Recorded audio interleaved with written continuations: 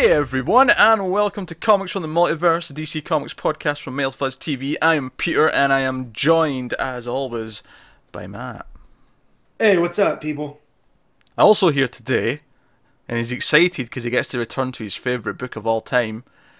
Connor's here. Yeah. Oh, I love it so much. You did it to yourself. He did. I mean, that's not entirely accurate. Do you know what's funny, actually? So, I was talking about comic books. We're going to talk about DC Comics from this week. Coming up on this week's show, we have Batman number 24, Superman 24, Nightwing 22, Green Arrow 24, Green Lanterns 24. We actually all read Justice League 22. More on that when we get to it, why we read that, when we've not been usually reading it. Wonder Woman Steve Trevor Special Issue 1, so just a one-shot, came out this week. Deathstroke number 20, The Fall and Rise of Captain Atom number 6, which is the finale of that miniseries. And then at the end, the return of one of our favourite segments. Connor's Corner has returned, thanks to Patreon. Someone has paid, David Short in specific, to make Connor read Red Hood. Specifically issue 7, which is the one that he left off on. I've actually written down number 1, because I was like, nah, he's going to reread everything. No, issue 7.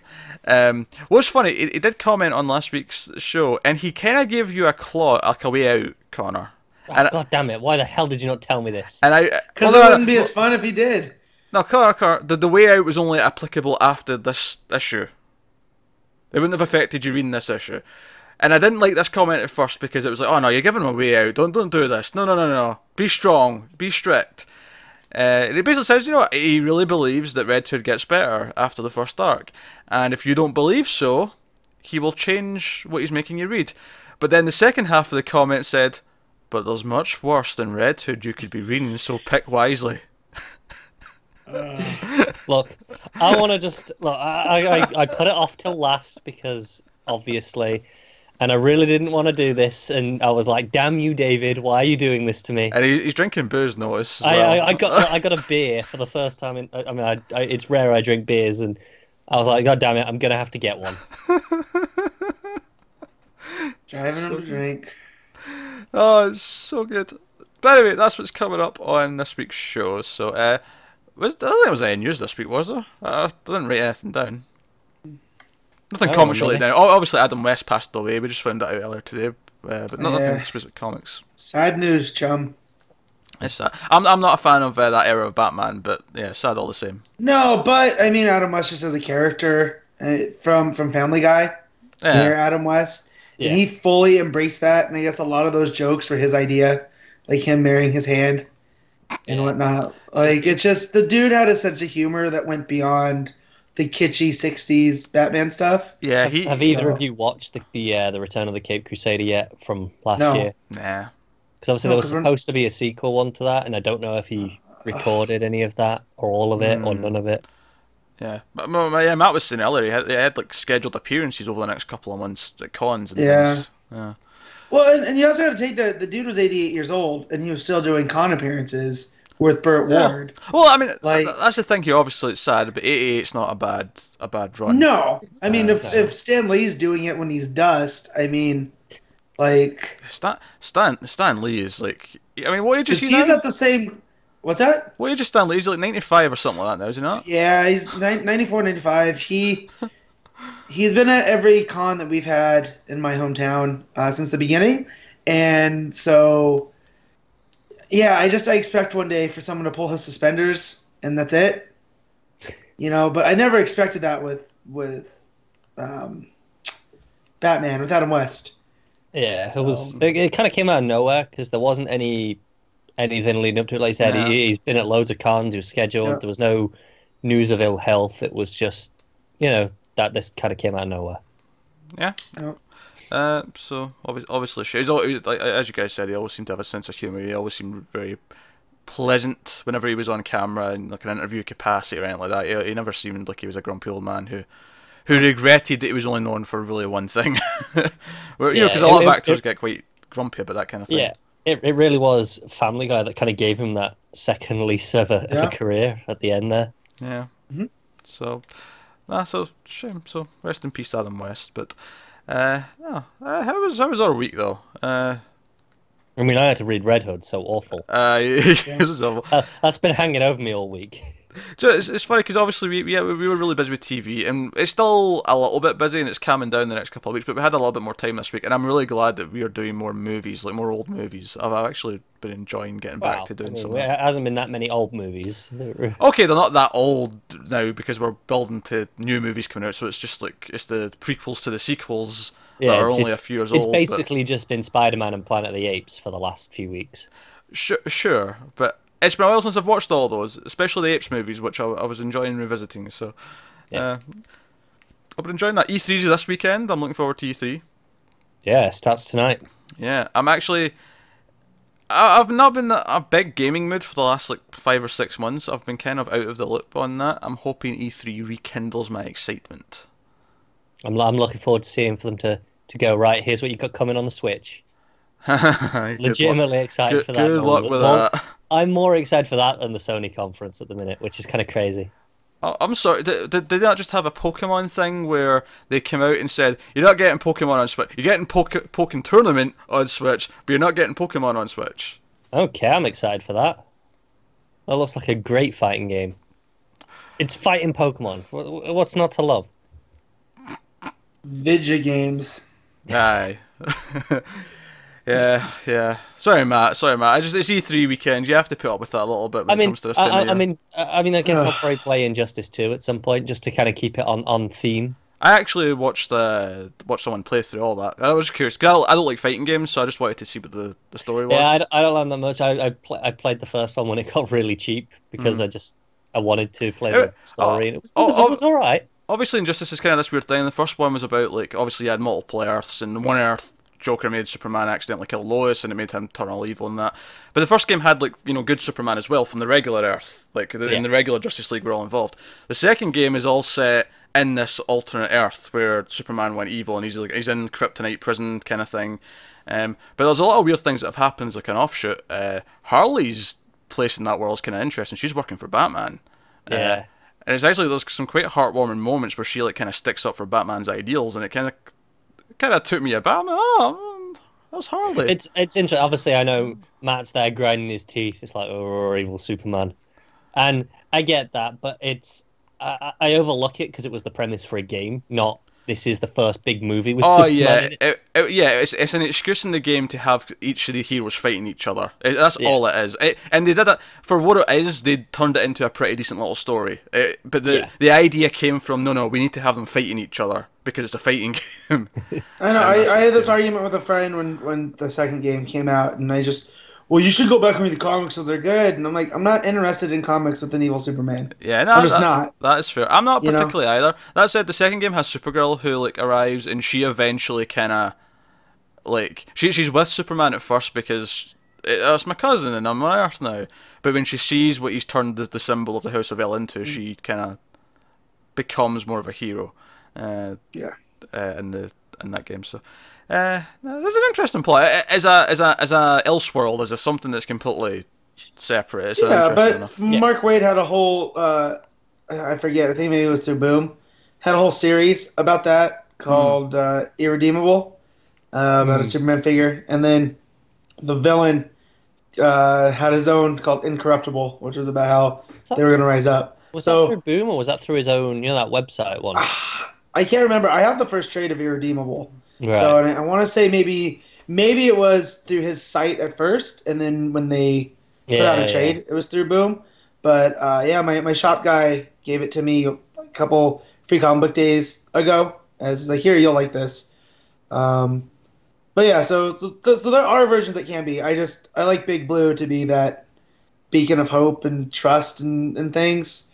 I don't even like the idea of an evil Batman. So. Yeah. No, it doesn't piss me off though when it's clearly an Elseworld thing. It's one thing to do it in the same continuity. Yeah, it's only when they pretend this is what Superman's meant to be like that it annoys you. Exactly, and once it starts bleeding into the comics, and because you have to give Superman an edge, that's where I start throwing things. Yeah, or the first shared movie universe. That's when we have problems. He's not meant to be morally ambiguous. He's meant to be. Because that's one of the things is sure, okay, if you want to do your different, weird, edgy take on a character, I can almost let that go and just be like, whatever. But I don't want that weird, edgy take of the character to be the one that's in the shared universe with the other characters that are supposed to be, you know. I mean, that's something else that happened this week. Wonder Woman. We mentioned last week that we'd seen it, but we weren't giving anything away. But the review's up now. Oh, it is, yeah. Even the audio folk, I put it up on the audio feed for the podcast, so you can check that out. Matt's going to deal with a dog. But we liked it. If you haven't checked it out for whatever reason, we liked it a lot. Should. Yeah, it's exciting.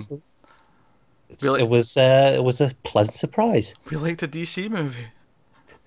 It's been a while since I've said that. It's nice. Yeah. I mean, the last time you said that was probably what? Dark Knight Rises. Sounds about right. I mean, I didn't hate Man of Steel when it came out.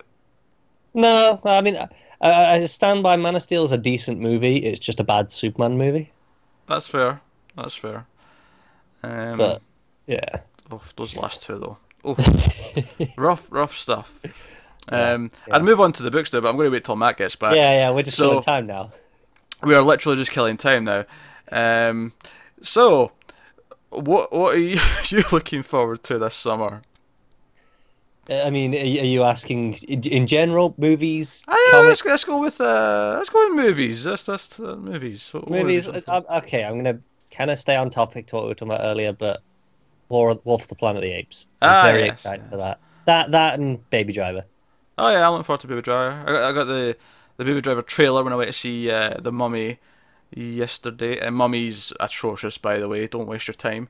I like how when it was Wonder Woman, we were playing it coy. You go check out the review. Oh, well, I mean, yeah, sure. Me and Matt will have the review of Mummy up sometime on Sunday evening. But no even attempt to hide your thoughts. But no, there's no point. At least because Wonder Woman, like the audience for this show, have a bit of an interest in what we probably think of that movie, whereas they may not give a shit of what we think of the Mummy. That's fair. But it sucked. That's a shame. It sucked. I mean, not that the trailers were particularly promising, but I was hoping maybe just misleading trailers. Yeah. I was kind of hoping that as well. Obviously, the reviews came out and it was pretty dire looking. I went in kind of apathetic, and I just kind of. And it wasn't terrible at first. Like it wasn't like a complete turd all the way. I want to make that clear. It was just thoroughly mediocre and lacked emotion. Sometimes that's worse, isn't it? Yeah. I probably won't bother seeing that then. But yeah, Apes and Baby Driver are the ones that I'm really excited for. Yeah. You got Dunkirk as well. A bit of Nolan that never goes amiss. Yeah. Oh, Matt's back, so we can stop killing time and go into the books. Was the dog settled, Matt? What the hell? For the audio folks, we just lost Matt there. We're back. Sorry about that. Yeah, we had someone knocking at the door, and my wife didn't want to answer the door. Instead of telling him to go away, she let the dogs bark.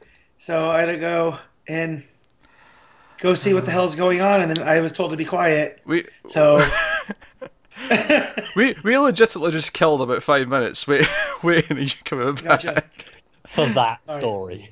Alright, let's talk about books then. Let's talk about some comics. Batman number 24 is going to kick off the show. Tom King writing, David Finch and Clay Mann on art. And this is a sort of standalone kind of epilogue issue, kind of like how Rooftops was a kind of an epilogue two-parter to the last big arc. This is an epilogue to the I Am Bane and kind of the Button as well. I think it neatly also kind of ties into that in an emotional way. And so unfortunately, I had the ending of this spoiled for me because news websites and comic websites basically didn't even do a good job of hiding it on Monday when they broke the news. And then by a few hours later, they just started blatantly putting it in the headlines what it was. So, unfortunately, the ending of this, I knew going in, which is a shame. I was too busy to check news websites at the start of the week, so I didn't see a thing, and it was great. I didn't even check them, it was just Twitter. It was literally just... Oh, I was too busy to look at Twitter. God. Yeah. So time do you think we have on our hands? Well, unless someone tags me on Twitter, I tend to stay off of it. Just because of stuff like this, because people can't help themselves anymore. And I don't know why you need to put that in the headline. You could have just said, the ending. Look, clearly they tried that, and then it didn't get them any clicks, so they went, screw it, let's just go all out. Well, some of them tried that, and then CBR, yeah, I'm calling them out, just tweeted out. Just tweeted out the ending. And obviously, we're talking about the book now, so spoilers for the books as we talk about them, obviously. But yeah, so Batman proposed to Wonder. I was going to say Wonder Woman. Batman proposed to Catwoman. That's a Vince Russo swerve right there, Pete. Wait, and then it makes no goddamn sense. Yeah, exactly. Right, exactly. So the gist of this issue is basically it's Gotham Girl and Batman having a chat during the day, up in the skies. And it's basically her sort of reflecting on what she just went through, and she doesn't know what she wants to do with herself now. And it gets kind of self-reflective for Batman, kind of the experiences he went through in the button by meeting his father. Because there's one moment where Gotham Girl even says, "Would your parents want this for you, this life, and what you do?" And it's that's very neatly. And it's like this conversation combined with that experience of seeing his father, Flashpoint Batman, clearly is what kind of has put all this in his head, all this motivation here. And we see as he's talking to her that what happens that night is, Catwoman's getting ready, and it cuts between them as the conversation in the day takes place. And it all kind of builds up to the gist of the conversation is, yeah, but is this what you want? Is there nothing you just want to be happy? Not about what you need, not about what you think Batman is or should be, just something that you want for yourself.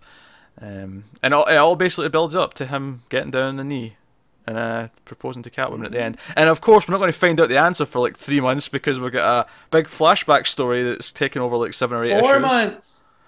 War Jokes and Riddles is an 8-part epic, as said by the ads in this one. That said, I did see some of Janin's Catwoman from this. Mm-hmm. Oh, it's incredible, isn't it? Yeah, and it's the original sort of style Catwoman suit with the ears and the sort of not the goggles, the classic, the purple suit, yeah. And it looks great. Yeah. Admittedly, the artwork didn't have colouring yet, but you could tell it was going to be purple because that's what it says. Yeah. So we all know my relationship with Batman, especially this main series. Love-hate. What?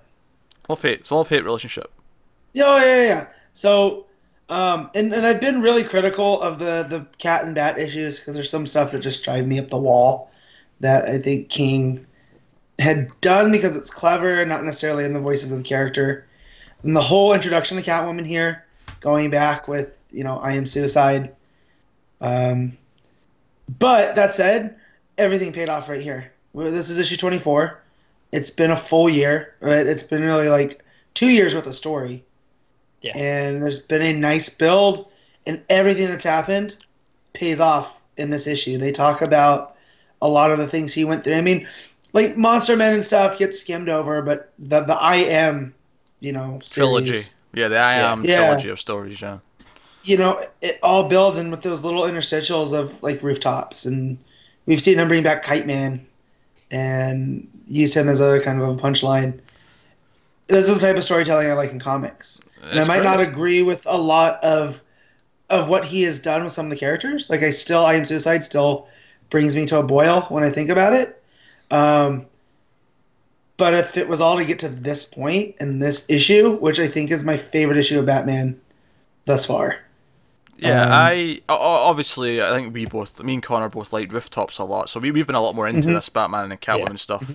Now, admittedly, I do think the Bat and Cat dialogue, when they just say Bat and Cat's a little bit weird at times, but I think it is weird, but it kind of I did at first. It's starting to grow on me because I'm kind of reading it as they're being very playful about it, like they're kind of joking at each other's expense when they say it. But here, now that we've seen the Batman's learned from his fight with Bane, and we've seen him learn from seeing Thomas, he's learned to be a little bit lighter, almost.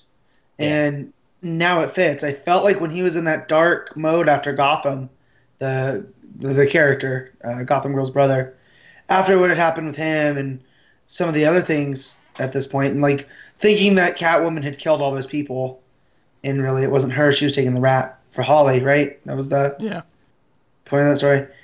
It didn't seem to ring true, but here now, as this guy, he's been changed through the I Am. From I Am Gotham to I Am Suicide to I Am Bane to now this. And it makes sense. And the button even. And I like that character development because you don't get that too much with Batman anymore. With Batman, he's very much, this is just who he is. And, he's on this mission and he's the Cape Crusader. but King actually is taking that time to develop, and I appreciate that. Because he talks about his mission here. He talks about how he secretly is kind of doing it to make him happy. I mean, that's not all of it, because he even says, like, I'm not Batman because I want to be Batman, I'm Batman because I'm Batman. Yep. Like, it's who he Those is. are the exact words. Yeah. I'm not Batman because I like being Batman. I'm Batman because I'm Batman. And, like, you could take that as a joke, but in the context of talking with Gotham Girl, yeah. And, like, they're on this radio tower in the sunlight, which I thought, like, with the art here, it's gorgeous. You have the you have the two different, because you have Finch doing the Catwoman stuff, and then you have, is it Man? Yeah. Doing the daytime stuff, and it creates this complement that is super cool. I really like that bit, you know, where he says, "Oh, I am just Batman," and it pays off really nicely after the Wonder Woman annual. Yeah. Because obviously that was that whole thing What's your there. name? Yeah, that's just who he is, and it kind of got its feedback into this still. Yeah, no, so that's a good point. I just want to take this to take back things I've said about Tom King, maybe in the past, how he didn't quite understand Batman. He was playing the long game, Matt. Playing the long game.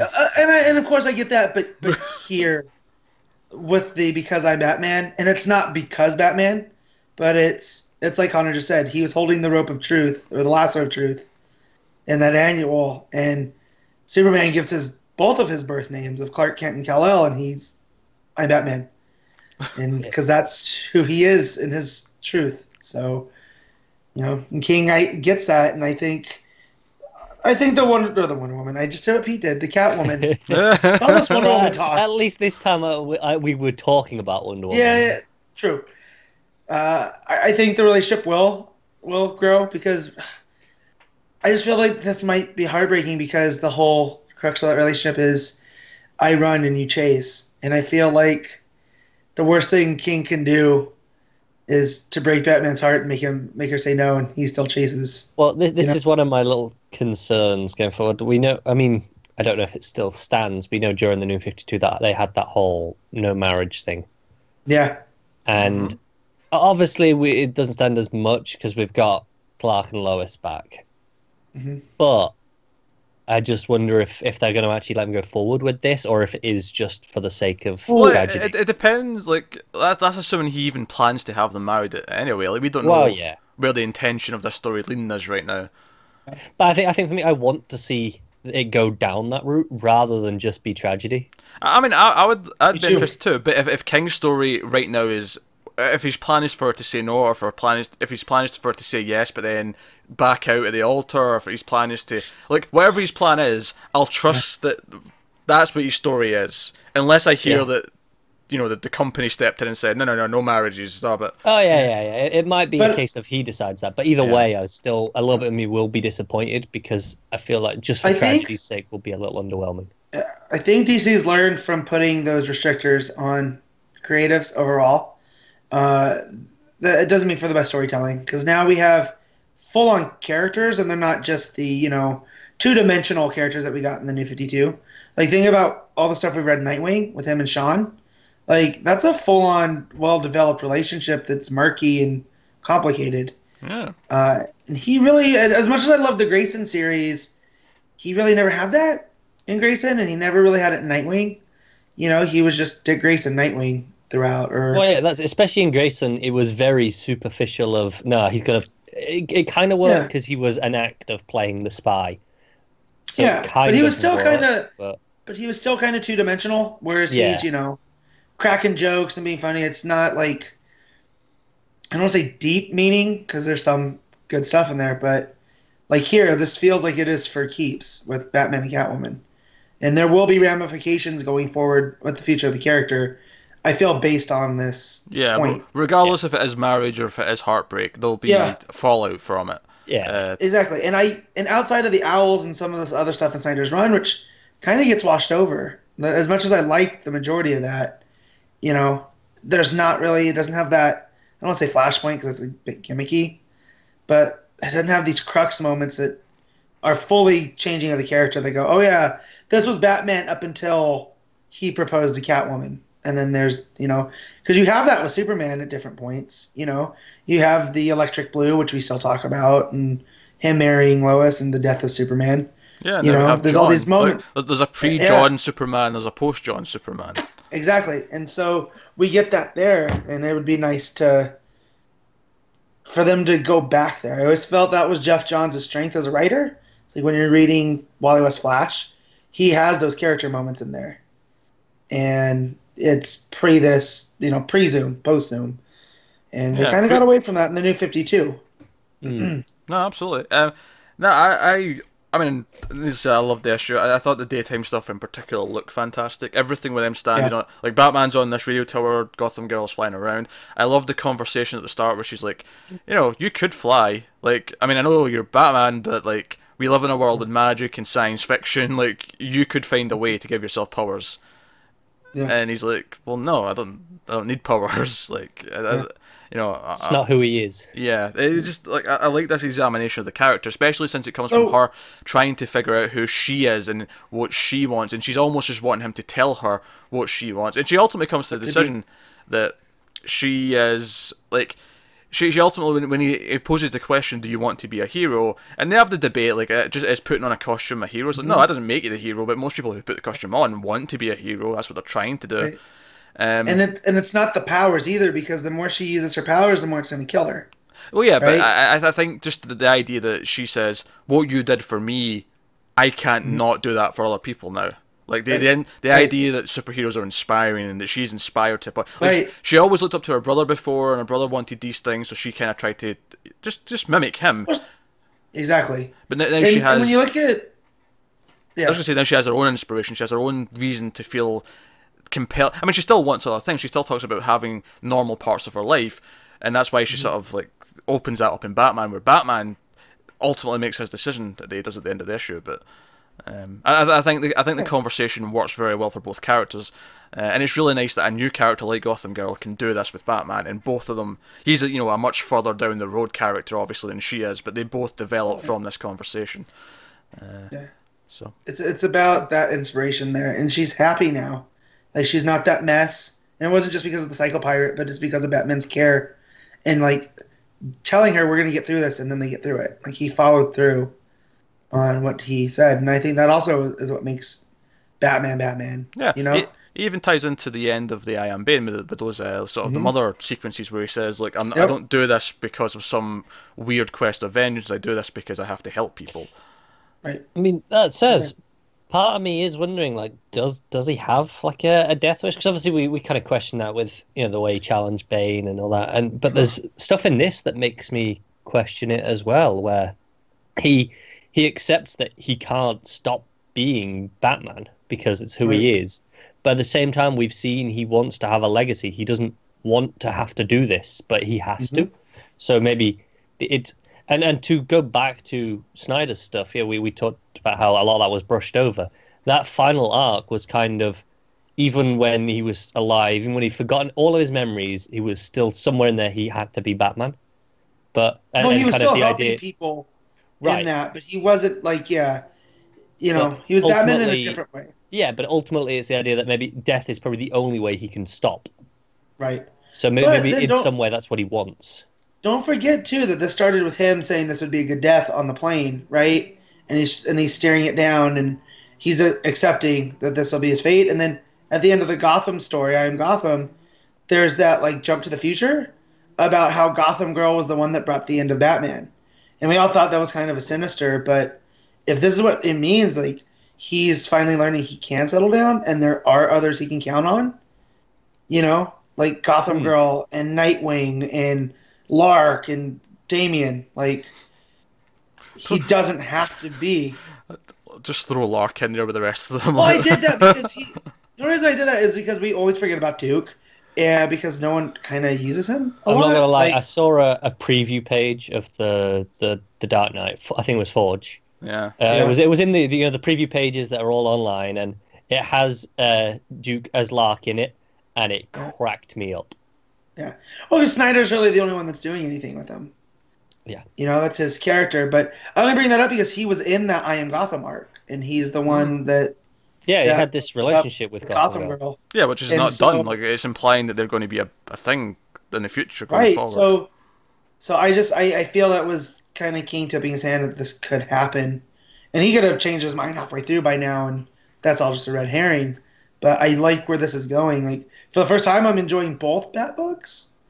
I think it's indicative of maybe how long a game he's playing. Like, because as much as we said, oh, he's got these 3 I am arcs planned out, and that's that's a lot of issues. And yeah, that was just the first year though. Yeah, ultimately. But that issue at the end of the first arc with Gotham Girl from the future talking about stuff, it feels like he is playing a really long game. He's got a full run planned out. He's got a full mapped out. I mean, even the title of this issue, every epilogue is a prelude.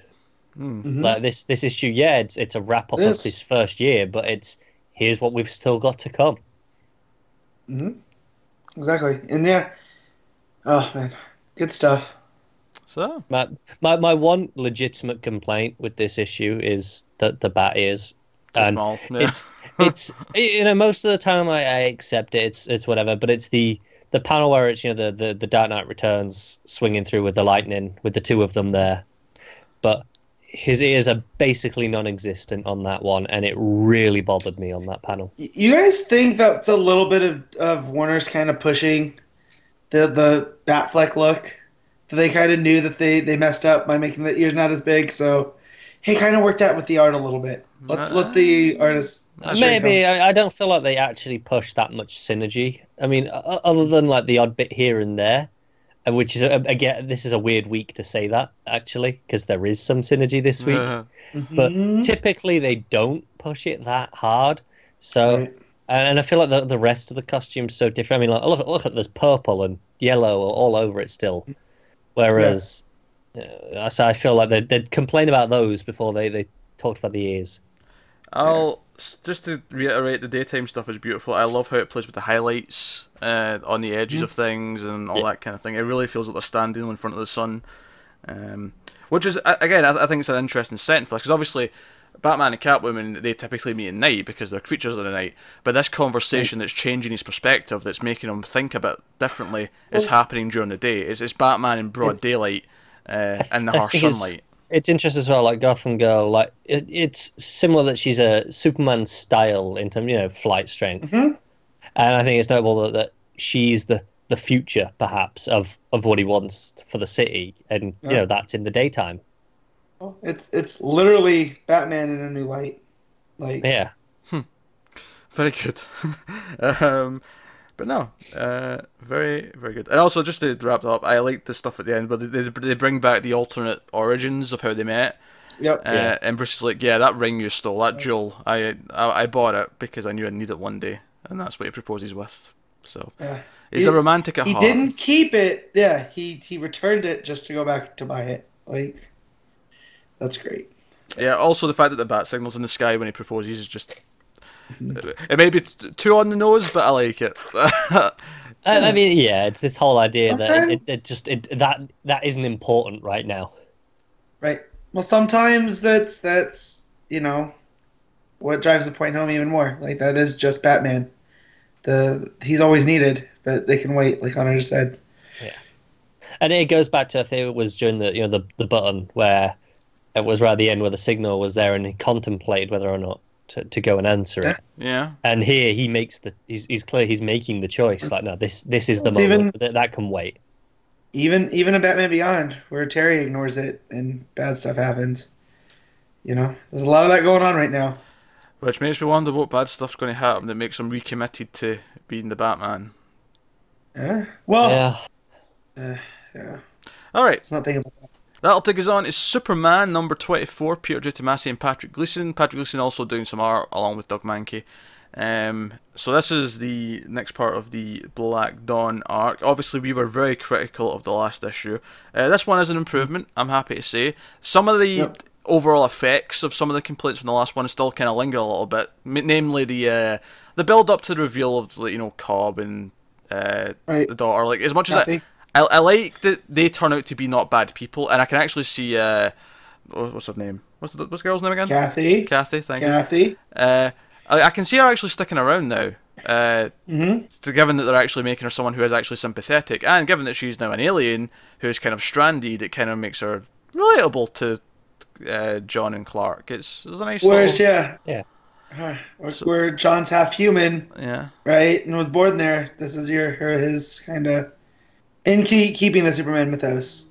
Also, she looks a bit like a Brainiac to me. Yeah, I can see it. A little bit. She looks Coluan.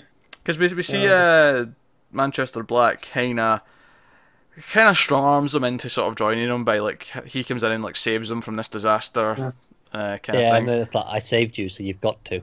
Yeah, and that's how they roped him in. And we can see right away that there's already some dissent where Cobb's kind of reconsidering, them helping him and that kind of thing. But some of the, as much as I'm liking kind of what they're taking with this now, it is some of the overall effect of how they kind of built up to the reveal. I feel like maybe they could have spent more time seeding some of this stuff. It feels a little bit kind of thrust upon us now in these last couple issues. But it's certainly better than last issue. The art layout issues we had last time aren't really here in this one. So that's nice. There's no ridiculous shock moment of Lois getting a leg cut off, which is also lovely. Yeah. She is in the hospital. When we see her. Yeah. And we can't see her legs, so I'm a little bit worried. I am positive they will fix it. I do actually like the pages of Superman leaving. He's like, you have to go. John needs you. Everyone needs you. And he stands sort of in front of the window. It's just the sort of the orange glow of the blinds coming through the blinds from the dawn, or not even dawn, dusk light. And then you have the great shot of her looking out the window after he flies off. Yeah. So John actually shows up, and then Manchester Black basically, in his cocky manner, just kind of comes out and he's like, "Yep, me, mate." I forgot how much I hated Manchester.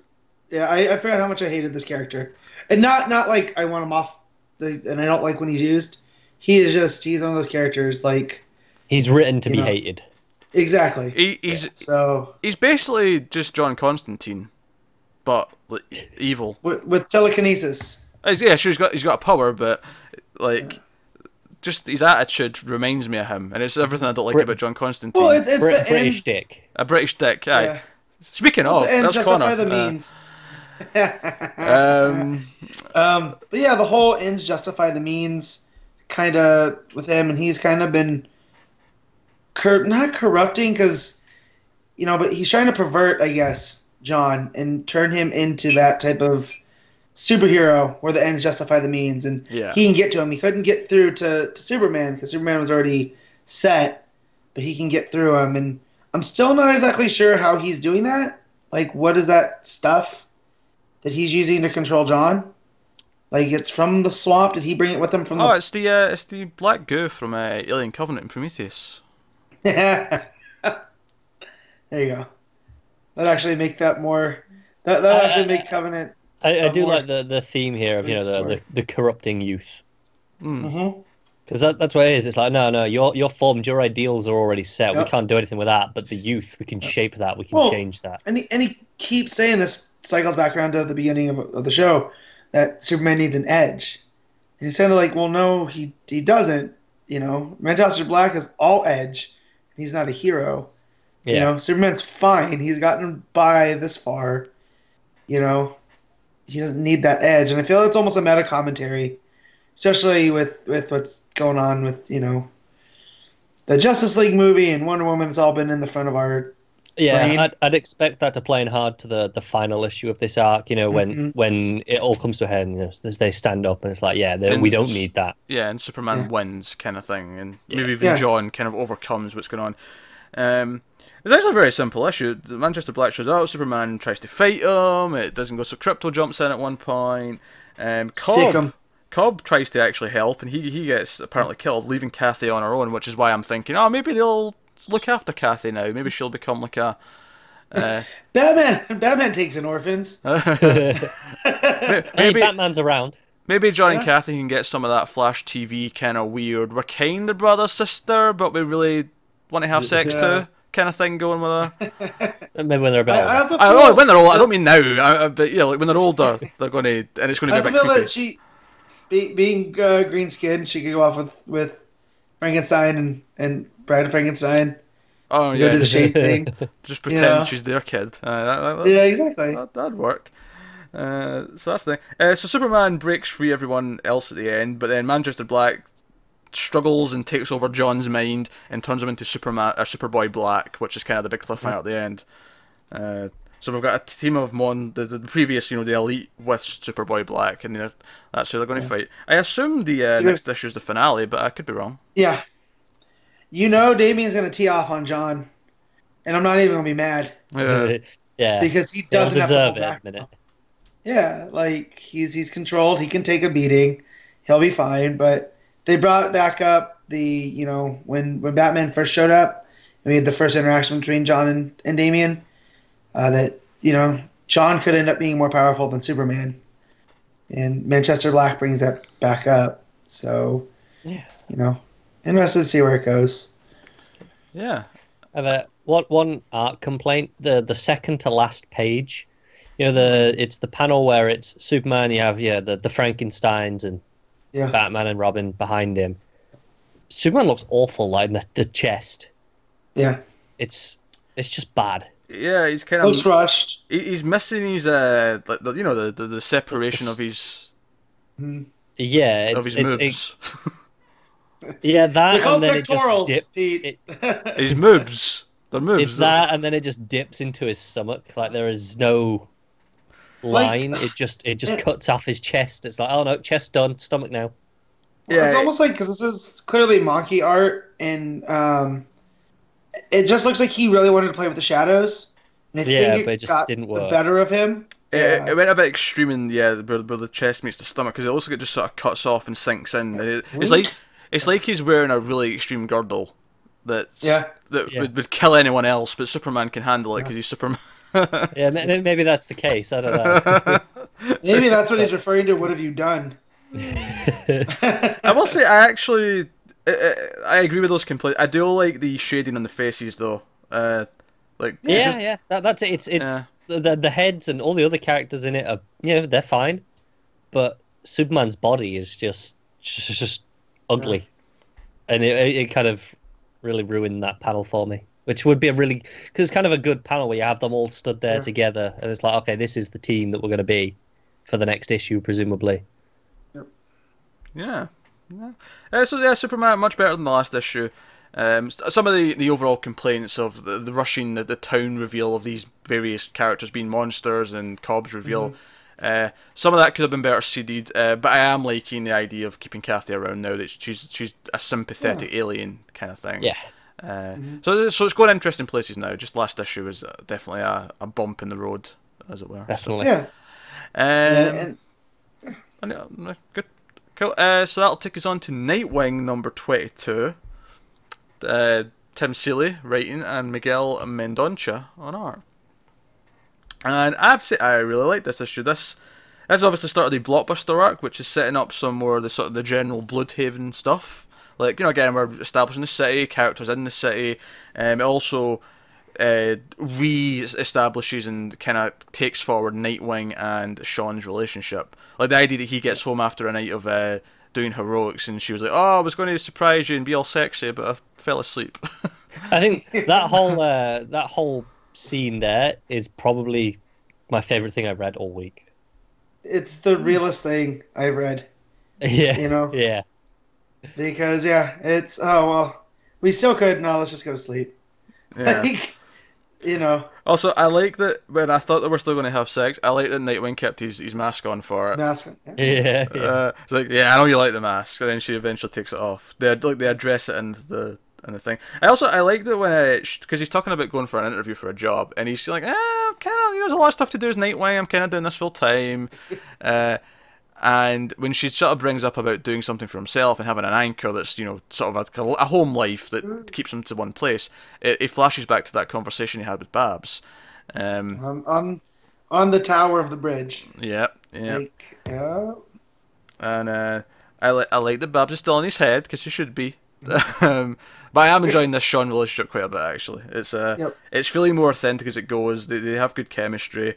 And chemistry is a weird thing to talk about when it comes to comic book characters, because obviously usually when you're talking about a movie or a TV show, it's like the actors have to have chemistry to make it kind of work. Whereas here it's all about just how they write the characters, and to an extent the art and how that's their reactions to each other. But Seeley did such a good job making us care about Sean during the Simon Hurt arc, You know, that now that she is safe and we know she's not with child, that, you know, they are going to try to make things work. And they're not being forced to be together. So, and it's a real relationship that we really don't see because Lois and Clark, right? They're a married couple. So we don't have to see them ironing that's already out. been and done. Yeah, and Bruce is very complicated with Selena, Yeah. so... Yeah, Lois and Clark, it's the kind of thing where, maybe for a Valentine's issue, they'll make a point of saying, okay, they're going to have a date night and we'll have a bit of fun, like have them do something like that. But typically, we don't it. need to see that much because, like Lois said, that's been done. They're past that stage. Yeah, so... Right. Yeah, and so here with Dick and Sean, it feels real. He comes trying to sneak in through the window, and she has all the candles lit. And, you know, it's the small things like that and the art. And I'd love to read what the script looked like if Seeley just let the artists kind of go do what they wanted to. I think it's the strongest art of the issue as well. Like, I mean, I think it's good throughout, but I think this sequence, well, I think the soft orange glow of the candles really helps, but it just looks so good. I think the facial expressions are particularly good. That too. Just the various expressions on their faces as they're like, you know, because like when Sean says, "Oh, it was going to be a naughty surprise," she's got this smirk on her face. It fits what she's saying. And then later on, when it gets sort of a little bit deeper, and she's like, "Oh, you did an anchor," and she takes off the mask. You see a bit more emotion come into it, and it's all very well. It's the one that really gets me is it's the second page of that sequence at the end where where she's saying, "Oh, after everything we've been through, you think this is about money?" And she's got this. You can only see the side of her face because you're looking down there, lying on the sides, but she's got this little frown. Yeah, and just that concerned look. And there's barely anything in it in terms of actual movement that you can see, but it reads so well. Yeah. I also really like that they're building this supporting cast for Nightwing with the Runaways, because he goes to the bar and he's talking to two. The Runoffs. The Runoffs. He's talking to Giz and what's the rodeo one called? Stallion. Stallion. There you go. So he's talking to them about looking for a job, and it seems like they're setting up that he's going to get a job at this bar. Which actually, I was actually confused for a second because I was like, wait, wasn't he already working at a bar? But that was in the original Nightwing series, so it actually makes sense that they're setting up that he's going to end up working at a bar, because that was something he did in the original '90s series. But it did confuse me for a second. As weird as this is with him and with Bloodhaven and the Runoffs, and because I haven't read the original Nightwing. So this is almost like a reboot where they're taking like the original series and just doing new things with the same concepts. It's very much like kind of like how post-Crisis some characters were rebooted and they re-established everything they were. It feels like Rebirth, at least for Nightwing, is taking the fact that they rebooted with New 52 and they're using it now to actually build what people think of as Nightwing, what Nightwing really was, and sometimes different ways, sometimes using similar things and. But it seems to be building a lot of the same kind of things. Obviously, the other plot that's going through is Blockbuster himself, although it turns out at the end that he's actually the brother of the usual Blockbuster. The second Blockbuster. Yeah. And Tiger Shark thinks he's hired him to take out Nightwing, but obviously the big twist at the end is that Blockbuster wants to work with Nightwing. He's going to offer him a job for some reason. But we get all this introduction. We see him come into town and we see that he's friendly with some people. He goes into a casino.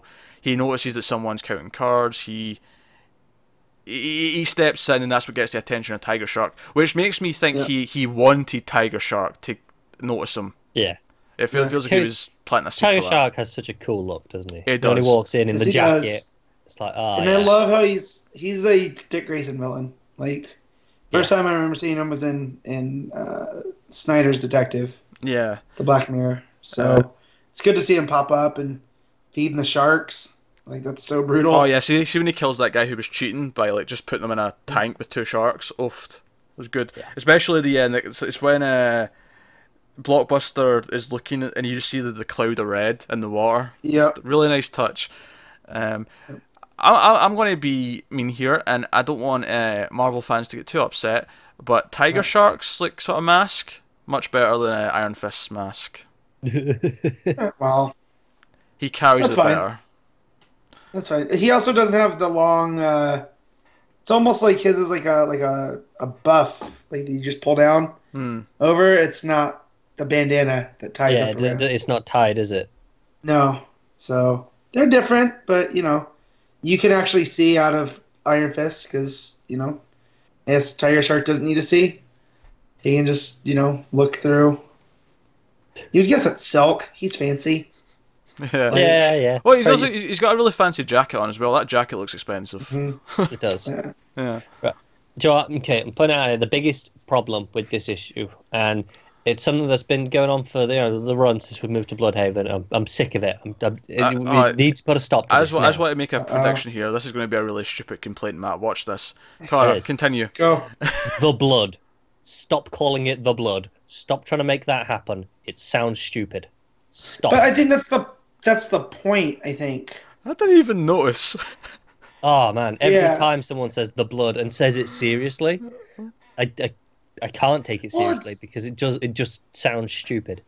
Well, it seems to me it's part of them trying to redo the city and make it this neon, vacation town. It's Atlantic City basically, and but they're trying things. It's not. I mean, I get that when it's from the people up top trying to do that, but when it's the regular people on the street saying it, which I think it was in this one near the start somewhere, I think. Can't remember now, but I remember reading it. It was one of those, and maybe it was one of the gang members or something. And I don't get it. It's not working for me at all, and it needs to stop. I'm not saying I like it. I don't particularly like it, but I don't really care. I don't care either. So let's just let Connor suffer in solitary. That's fine. I'm fully calling it The Blood from now on. More Bloodhaven. Blood. Why would you call it that? I don't get it. No one would say that. It's stupid. Well, it's like on the OC. Nobody calls Orange County the OC, and so on Arrested Development, they would constantly call that out. Like nobody calls it that. So right. So I'm going to call it out when they do it on this. Oh, yeah, no, right, it was one of the. Are you members. from Bloodhaven? Connor, is that what secretly this is? you escaped. You don't like them besmirching. That's exactly. It was one of the gang members at that fight near the start. And he goes, "Oh, the Blood's got superheroes now." It's like, really, shut up. The gang warfare. I'm sure that'll come up again. That'll be sort of maybe a running thing throughout the arc that maybe ties into stuff that's going on. But one of the gangs is from Metropolis. And then the other gang's like a local gang there at war. Yeah. Also, for the record, this blockbuster's name is Roland Desmond as opposed to Mark Desmond, who was the other one. I really like the art on that credits page. The title page where it's that gang war. Mm. And you've got him doing the jump and everything, and it looks great. It's also, I think, just as we're getting to this point, it's really starting to feel like Nightwing. This is his city. He's out doing things. He's monitoring the crime that's going on. It really feels like it's starting to, as opposed to when he first arrived, he's like he was the new fish in town. Now it feels like he's part of this now, and this is his neck of the woods where he's looking out for things. So, yeah. No, it was a great issue, Nightwing. Was. Digging it. Alright, so that'll take us on to Green Arrow, number 24, Benjamin Percy writing, Jean E. Faraya on art. This is the conclusion to the Rise of Star City arc. And, first of all, the art's fantastic. I mean, duh. That should go without saying. Faraya's been killing it. I mean, my only complaint is there was no rain in this issue, so it's not as good as the art as the past few issues, just because there was no rain. But other than that, fantastic. Yeah, it is. My only critique of the art is just that, as someone who reads on a tablet, could we have less double page spreads, please? That would be lovely. Yeah. But then they look so good. They've got such good letters, like that first double-page spread where it's all the star. Yeah, no. Yeah, his layouts are fantastic. Like the way he's able to do that, and then looking at the city of Seattle and noticing all the different stars, like that plays a huge role in this one. Like you look through the art and you keep seeing stars everywhere. So I think that's a real nice touch.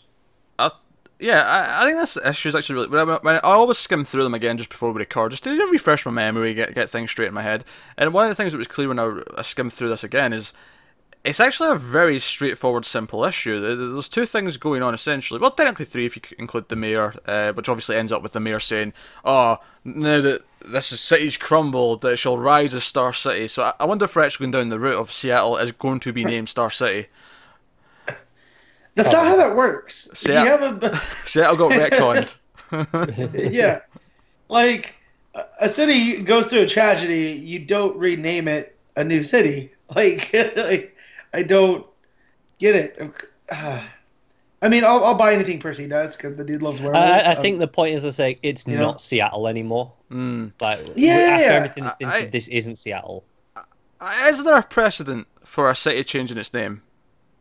Can we ever get an example? I mean, not like this, but just in any way, is there an example of a city saying, look, the government says, I think we're going to want to change the name, and they promote it and they convince people, and they do it. Is there an example in real life? Do we have a precedent for this? Las Vegas used to be Los Vegas because we didn't want to be confused with Las Vegas, New Mexico. But then we just threw that out, 5 years in. So that was simple, changing a letter. Yeah, but no, deal, no, New York was New Amsterdam at one point, but that was all colonial. Like, it's not like this. It's been Seattle for 300 years, and now it's Star City. That's it. That's it. As much as it is kind of far-fetched, I don't think it's so far-fetched that I wouldn't accept that somehow, somewhere, a city might change its name. I'm not saying necessarily these events would. I think what will really bother me is they need a good reason to tell me why they picked Star City. Like, why are you going to settle on that? Like, that's fair.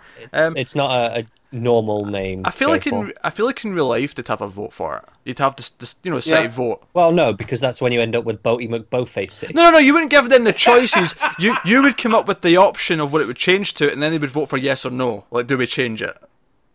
Right. I just feel like this is a nice change. Instead of just having him relocate to Star City and like, it's just down the coast from Seattle, and this is where he actually grew up, and he moved to Seattle.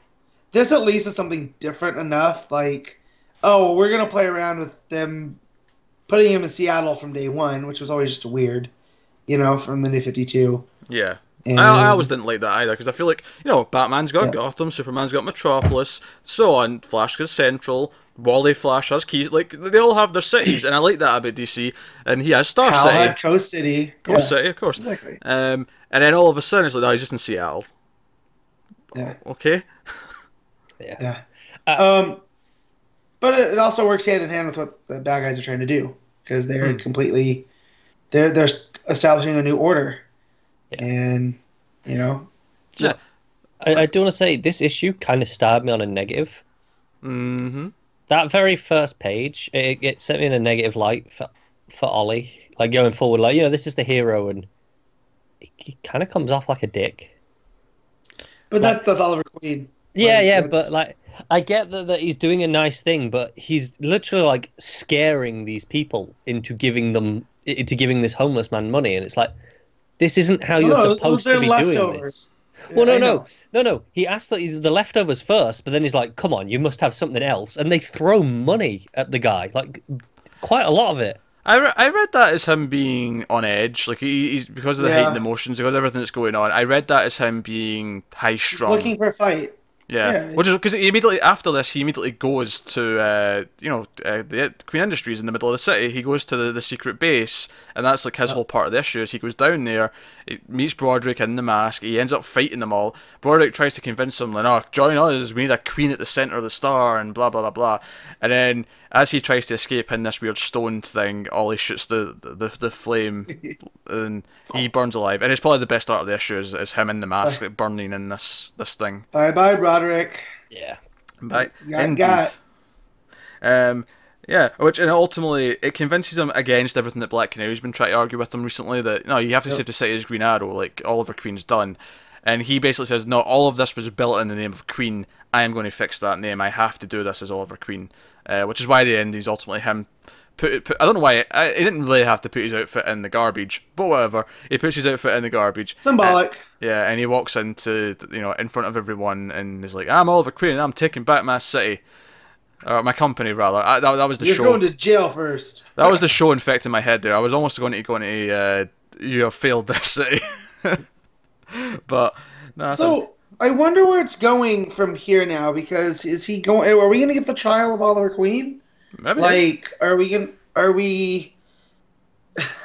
Also, I just noticed this looking at the art again. Oliver Queen wears Vans, high tops. Like, what a dick. Yeah, kind of like just wear the low tops, man. You're not skateboarding. You don't need the high tops. His arms look huge in that final dude, page. yoked. Yeah. He has never looked as ripped as in that. Like, but he always kind of comes off as kind of wiry. I know he's got to be strong because the amount that it takes to pull the bow and all that, and he's always come off as strong, but he's kind of wiry. But like, you see him there, and he's just hench. Yeah, he looks like a power lifter. Like he looks like he should be in the Olympics. Cleaning that bar. I liked the Team Arrow stuff in this one too. That's what I was just about to say. Actually, is the other stuff was the two Red Arrows, as it were, teaming up and doing stuff. Yeah. Yeah. You're not Red Arrow. Mike. But them bickering as they're fighting the bad guys, and then because they're fighting Brick and Cheshire, and then at the end's like, oh yeah, another win for Red Arrow. Emmy says, and he's like, you're not Red Arrow. Stop calling yourself that. Yeah. And I like too that Emmy is really coming into her own, and she's just talking trash to Brick the entire time, while Roy is dealing with Cheshire. He's kind of hitting on her too, kind of like trying to pull her off her game, I like. It's kind of like not as genuine, but more of a kind of like a Batman Catwoman kind of thing. Yeah, in the early days. Except she will literally kill him. Like Selena's never really gonna harm Bruce beyond what she needs to. Yeah, I'm pretty sure Cheshire, if she gets a piece of Roy. I do love how Brick gets taken down though. He's walking along, and then it turns out Black Canary was just in the tree right next to his head, and just full on banshee streams into the side of his head. Sure, that's great, but that's nothing compared to her pun. Yeah. Go on, tell us a pun. Yeah, when he goes down and she shouts over to Arsenal, it's like, hey, he went down like a ton of bricks. I love it. It has the most painfully bad puns. Even Arsenal calls it out. Yeah. When he's calling out your puns. Yep. Yeah, maybe not the best sign. But they feel like a team. And like it feels right. And I like that they've done. That's not just the Green Arrow book. It's almost the Green Arrow on Pals. It's Team Arrow. It's the Team Arrow book. And well, I think if we do get the trial of Oliver, if Oliver's like in prison / court for the next arc, I can see like the team having to be the heroes outside and do stuff maybe. Yep. If there is a threat outside, like I can see these three doing that. So we got one scene with Fife as well. He's working. So I was gonna bring up in Queen Industries. Just on one page, they basically just show that he's been taken care of, as is his grandmother, financially. So Roderick's gone now, and we can assume that Queen Industries is going to be a leader. Need a leader. You think when Ollie gets out of jail, Fife is completely cleaned up Queen Industries? Because who else is there? Like, why else put him there? Like, he's working on all this good technology that's gonna. Not only is he creating batteries, but they desalinate water so you can get potable water from it. Like. And Broderick's playing up whatever you want, but first we need to work on defense contracts because that's where the real money is. It's like, why else are we going to put him there? I don't know. I guess we'll see. I don't know if he's in the position to clean up the company, and like I can't imagine the chain of command that ends up with him being the next in line to head things up. But I don't know. Maybe he'll do something like that. Maybe it's just like our way back into the company because we've got someone in there now. He will help Arrow and the rest of them again, kind of thing. But no. No, it was a job into the arc, and it ends obviously in this big cliffhanger of Oliver being arrested because he's still wanted for murder, and I guess that'll lead us spinning in nicely into whatever the next arc is. So it's called Broken Arrow. I know issue 26 is. I think this might be a shorter arc because I saw Stephen Byrne put on Facebook that he's on issue 26, and I think it was Green Arrow and Flash. Interesting. Okay. All right. It is worth mentioning that issue 25 is a longer issue, as are all the 25s coming later this month. So it might just be like one big sort of issue that deals with this arrest. It could be that as well. Yeah. So, all right, that'll take us on to Green Lanterns number 24. Sam Humphries writing, Carlo Barberi on art. So this is the final part of this sort of 3-issue arc, which is Lost in Space. This is the two Lanterns being trained by Guy and Kyle respectively. And I thought it was another sort of fun conclusion. It kind of continued some stuff in the last issue in terms of structure. We get another flashback to one of the first Lanterns getting their ring. This case it was a white Martian who was who was wronged by other white Martians and needed revenge. It seemed like the most Western we've gotten in a while. It did. It was very Western. But white Martians on Mars. So we got that. Obviously, at the end of the cliffhanger, we're heading to the next arc where they're going after, was it the Black Vault or the Shadow Vault? Yeah, the Shadow Vault, because they're looking for for the original 7 GL rings. And of course, Volthoom and Rami has found out that Jessica's wearing one of the original rings, so he's going to try and steal that along with the rest. I like that this changes, the idea that we've been talking about how her rings got all this personality. Yeah. And now I'm going, was it Jessica, or was it that this ring is just special? I feel like it was both. Are all the first 7 like this? Yeah. Yeah, I don't know. But I feel because of her origin and how emotionally volatile she is, that's why the ring came to her. And why was it out to begin with? Because we always thought, like, now that we know that they're having a hard time picking new rings, right? Why did or rings picking new recruits? Why was it able to come and find her?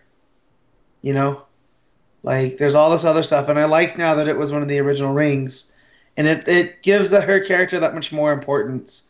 And not that she needs it, but it makes her like, well, this is why she's a Lantern. I'm really happy how much attention she's getting here. Even in Justice League this week as well, she gets some attention, and I feel like they're really developing her as one of the main characters of the universe right now, and I like that. I like she's getting that much page time, as it were. Rest of the issue, of course, is the training. Where this was just more fun stuff, really, with bantering between the Lanterns. I feel like I didn't enjoy it as much as the previous issue. This stuff, because it was just a bit more of the same. It didn't have as much of the point to it. Whereas before it had all the lessons. Whereas here it was just like, right, let's just do the fun bit. To be fair, I mean, it ends quicker because obviously we get to the point where they graduate, as it were. I did want to point out one of my pages that really it's near the start after Jessica's punched Guy. And in her head, she's like getting really anxious. Oh my god, I've just ruined my chances of being a Green Lantern. I've just punched Guy, and like he says something like, "Oh, good punch, but it takes more than one to put me down." And then she responds, "That's not what Batman told me." And then in her head, it says, "No, Jessica, no, you're making it worse." Yeah. So the one punch thing is continuity. Yeah, apparently. I have a couple of art criticisms. One's on the next page. After that, it's the small box. So Guy's standing there with the big baseball bat. The panel on the left of her, like she just kind of looks strange to me. She does look a bit strange. I did mostly like the art in this issue. I do think it has that thing where it feels really different from the rest of the issues that we just had. Everyone looks a little bit younger than they usually do, but I actually do like it. It is different. I do like it outside of some actual problem like that one, and then the big page at the end where they all put the lights up and the rings up and Green Lantern's light. Yeah.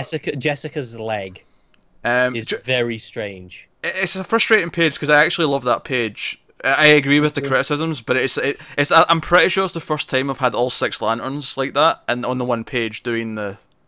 Oh yeah, that's the thing. It's a great page. All 6 Lanterns and Kilowog. And Kilowog behind them. Yeah. But it's a fantastic page, but. What is going on with her leg and her ankle specifically? It's one of those things. Certain artists can't draw feet. Well, no, but apparently it's like Liefeld. I mean, you know what I mean? She doesn't have an ankle. Yeah, if you ignore the feet though, it's a great page. Yeah. Cover Actually, that guys, bit with my hand. I'm looking. There's not a lot of feet drawn throughout this entire issue. And if they are, they're always at an angle. So. I just think it's a weak point in the artist's you know. I think this is a case of the artist is really good. He's really good with faces and the expressions and stuff. Just occasionally, the anatomy can get a bit weird if they're in a not normal, because that panel you talked about with Jessica near the start, she's in like a sort of like lying down but looking around, so she's sort of twisted. Yeah, and it looks really contorted. Yeah, I think when it comes to like weirder poses like that, maybe the artist struggles here, Carlo. I can see that being the case, and then obviously the feet seem to be an issue. I will trade perfect art for the emotion, because when I turn that page, oh yeah, and it's absolutely. all of that, I fist pumped. Like it was. It's what I've been missing in a GL.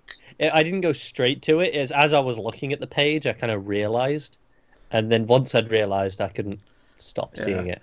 No, it was great because they all do that, and then you turn the page, and then like they're sitting around having drinks and just kind of like celebrating, and Jessica runs up and hugs Hal because she's happy to see him, and all the rest of it.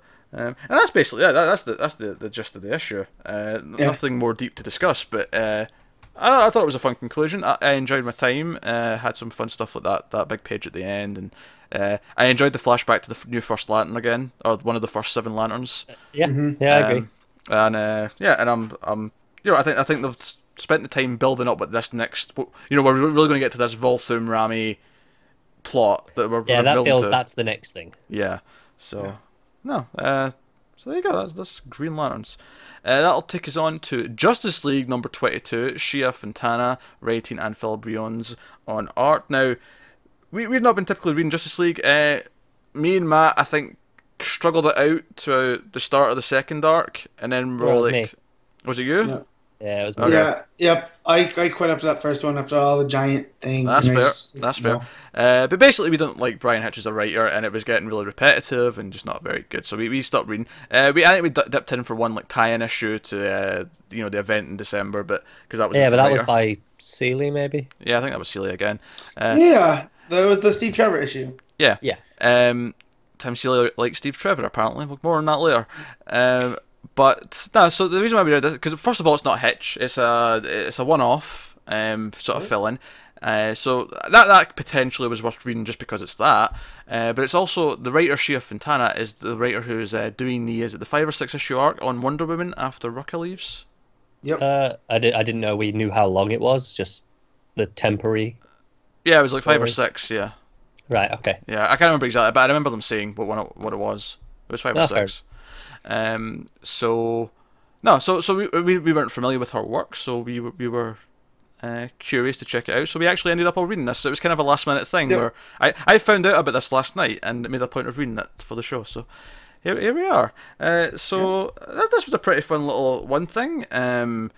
Like I say, Jessica got some good time in this. It was basically they're in the Watchtower. Lois and John are there. Lois is doing like a puff piece on the Watchtower for the planet, and the Green Lanterns are basically out dealing with some asteroids that are going to hit Earth, and they're talking about appearing professional in front of the rest of them, and then which is why I love when they go back onto the Watchtower, and Simon's like trying to high five everyone, and like they all react, like Diana's like, oh, I appreciate your your show of affection kind of thing, and then Batman's just like, and then Simon's like, handshake, sir.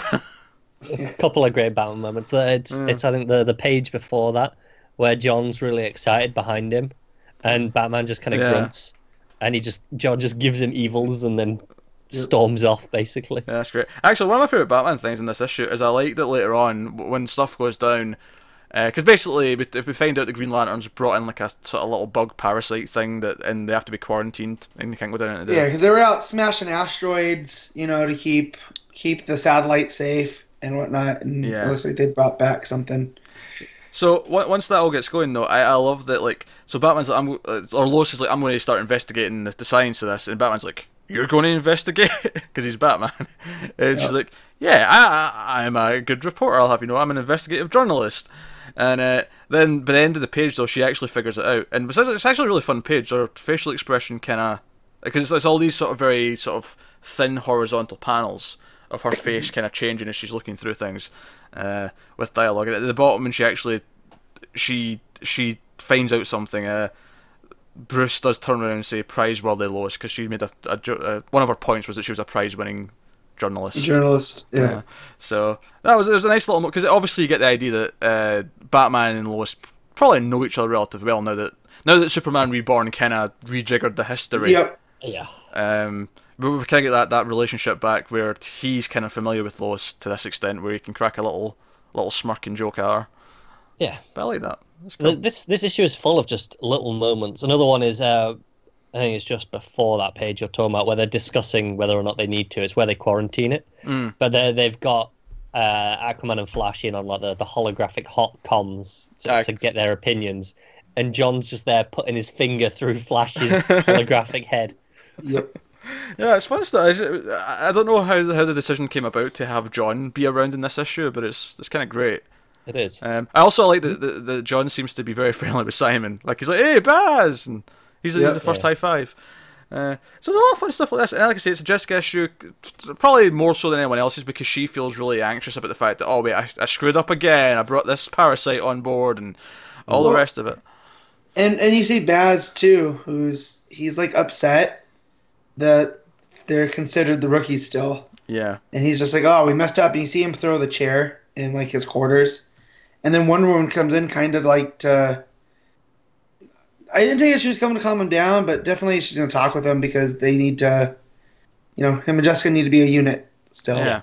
And she makes him train with her, and they fight, and... Like, they kind of beat her, and then she's like, oh no, you give up your foot. And it was almost like the Batman Begins thing with Ra's al Ghul, where he's like, oh, you've sacrificed your footing for a king stroke. And then she sweeps the leg, basically. And then the monster swarm happens, and then they fight it, and they deal with it. And they realise it's because the Queen's attached to Jessica, it's her emotions that are controlling it, so she has to just get control of herself, and that's what ends up fixing it. And then her and Baz take it away. But then again, it's the character stuff that makes this issue work, because at the end of the issue, Wonder Woman's like, no, I wasn't training you and Simon, I was training with you and Simon. Right. You're part of the team, and I think the point of this issue more than anything was to make them feel a bit more established as part of the team. Which is because I think they say at the start, oh, every time we walk in the room, it takes them a minute to remember we're not Hal Jordan. Was one of the lines. So also another fun little moment I liked was Cyborg playing video games with John. He's like, "No, you're playing video games. Here's a fancy hologram video game." Yeah. So. I also like that when they dispose of the parasites, which they don't kill, like they treat with respect. Yeah. Like, this is an alien thing. Wrong. Yeah, like they're just reacting to what they are. Because that was one of the points at the start, actually, when they're discussing it. And they're like, oh, let's kill them. I think it's Wonder Woman who says, no, the life forms could be sentient. Even just because they're small doesn't mean they're not intelligent. Exactly. Yeah. And so they got to take them to a farther away, like, asteroid field so they can keep living. But Simon's put them in a ant form. Yeah. It really feels like he's learned his lessons from Kyle. Yeah. It's like he's a bit more inventive. Yeah, synergy. Because before it would have been just a jar, a big bucket. Yep. Yeah. But no, now he's gone, I'll put an ant farm. Yeah, and he's like... It's nice. And so Jessica's like, did you have to put him in an ant farm? I was like, no, they love it. Look, I gave him a little barn. Like, it's great. Like, and it was full of personality, so I'm looking forward to what Fontana does. And as we were talking, I was looking up, it is 5 issues. Right. Can we get Jessica on this arc, please? I think it would be cool. Well, I like... There's not a ton of Wonder Woman, but the Wonder Woman that's here seems good. Yeah. So it seems like she's got a handle on that. And then she has a presence to her. Like, she writes her as a stateswoman, almost, even amongst all these superheroes. And we mentioned the ending when Wonder Woman says, no, I was training with you, steel sharpens steel kind of thing. I just love the final panel as Jessica, like, oh, I'll be 1 minute, and she just flies outside into space, and just so she can squeal in happiness. I love that you can just see Wonder Woman and Baz at the bottom just looking up at her going, basically, what a nerd. Admittedly, I actually like the art throughout this show. I do think her pose in that flying in space shot is a bit weird. It is strange, yeah. But the rest of it's pretty good. Yeah, the rest of it is pretty good. It's just that weird upside down, sticking out the boob shot, for some reason, is just really obscure looking. Yeah. And I have to say, this has left me looking forward to that coming up arc on Wonder Woman, because, like I said, I didn't really know what to expect. I've never read any of her work before, but... I'm assuming they're telling the truth that it's temporary, but I'm wondering if this issue and then the 5 issue of Wonder Woman is like a little test for her, because maybe they're thinking of her for something else full time for another ongoing. Yeah. Well, because she already writes the Superhero Girls series, so and this was super light, and it was nice to have a Justice League book that wasn't about the world ending. It was them interacting as a team, and we need more of that. So even if this was her tryouts, or after Wonder Woman she goes to Justice League, I wouldn't mind stories that are more light like this, and it's about them problem solving. I often say this, but you have the events for the big end of the world stuff. I feel like my perfect ongoing Justice League book is basically Justice League as a sitcom set in the Watchtower, where it's just them hanging out and dealing with stupid. I want an issue of Justice League where Cyborg is arguing with Flash or maybe Aquaman because he's not cleaning the toilet after himself or something. Some mundane issue about living together on the Watchtower. Well, I would love Cyborg just going, Flash, it'd take you less than a millisecond to clean the bathroom. And he's like, it's the principle that matter. So Vic, it's the principle. I'm not doing it. Yeah. It goes back to, I think it was in Johns' Justice League, where they were like, come on, Barry, it'll take you 10 seconds. It'll take us 3 days. And he's like, yeah, it'll be 10 seconds for you, but for me it still feels like days. Yeah. This is a fun issue. I really hope they get Hitch off Justice League soon and put someone like Shia on this book, because it really it was just fun. It was a lot of fun. It was fun. It was just good character stuff. It wasn't the most amazing story ever, but it was the fun. I think in a book where you have all your characters together, that's kind of what you want more than anything else. You want them playing off each other. You want those interesting dynamics. It was nice to have an issue of this book to pop in and go, oh, I can read an issue of Justice League, and it's fun. This is nice. And it is completely standalone. You don't have to be reading the series to enjoy this. Exactly. And I like that. And like we said, it ties nicely into what's been going on with the Lanterns and Green Lantern. So it's definitely worth getting and showing DC the message that we like this. If anything, I'd almost argue they should put this in the Green Lanterns trade that would correspond. Like maybe after the arc we just read, put this issue in that trade rather than in Justice League. Yeah. Yeah. That's there you go. That's Justice League 22. That'll take us on to an oddity. This is Wonder Woman Steve Trevor Special Issue 1, Tim Seeley writing, Christian Deuce on art. This was something that popped up in the solicits without any... Because usually when there's something like this, they'll make an announcement. Oh, there's something coming in this month that's new or whatever. This just popped into the solicits, super under the radar. We noticed it, and we're like, is this worth reading? It's like, it's Tim Seeley, so I guess it's kind of worth reading. And we didn't know what it was. Basically... If you saw the Wonder Woman movie, this was their way of introducing Steve Trevor's team of sort of misfit commandos that he has. What are they called? Oddfellows? The Oddfellows, which I love. Yeah, I love that that's their name. It's basically because they worked for the Argus in the Black Room, which was it the Red Room that had all the artifacts in it in John's Justice League? I think we saw Viking Princess boat, and they always hinted at the Black Room. And I like that there's more here. Yeah, this was basically them introducing these characters into present-day DC continuity. And I really like the stuff with Wonder Woman at the start, where she's talking about, we're going to have a date tonight, aren't we? You're going to be affectionate, and there's going to be flirting and maybe light touching. It's because she's holding the lasso. She's being brutally honest about what she's expecting from the date. and he's basically like, yes, dear. Yeah, that's what's happening. Yes. And even the title page introduced him as Wonder Woman's boyfriend, Steve Trevor and then whatever the title was. Yep. So I just want to talk on the guys that they're fighting at the beginning, and they're quote Menonists, and they're wearing XY shirts about the chromosomes. I love the little touches that this is who Wonder Woman and Steve are fighting before they go on the adventure. No, it's when she's got the lasso around the bad guy, and he ends up answering why he doesn't like women. He's like, it's because I'm insecure and I have self-loathing. Exactly. And it's just... I think the funniest part about that for me was, and maybe this is a little bit of annoyance because it was a bit on the nose, is that he wasn't even asked. It wasn't a question. He just offered that. Yeah, that's fair. But it was still quite funny, though.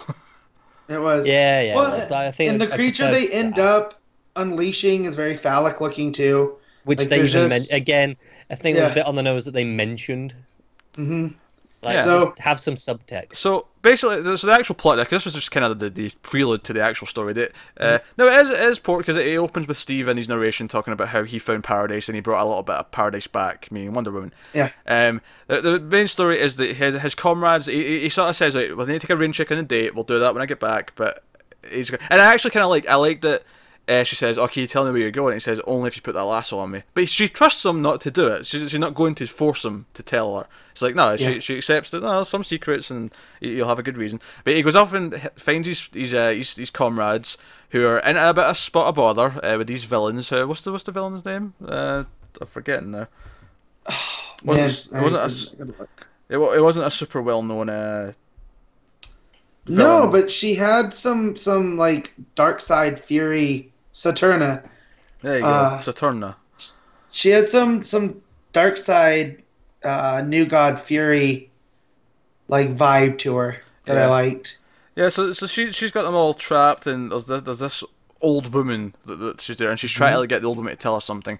But the issue is that basically once the team get her away, the team say where she came from, and it's basically this hidden paradise that's hidden in a cave where there's like a sort of fountain or river of youth where they keep drinking it, and we find out that all these kids that are in there are actually hundreds of years old, and that this old woman's actually been there for like 300 years, and she grew old really quickly when she left the cave because she wasn't there and she wasn't taking the drink.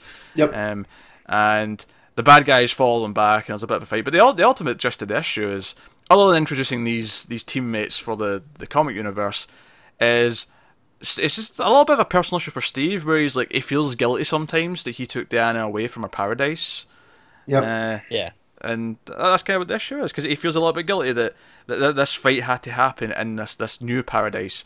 And that's why the team called him and not Argus, is because he would understand and they'd leave it be. They wouldn't interfere, because if Argus find out about it, they're going to want to come and manipulate it and use it for their own gain and other things.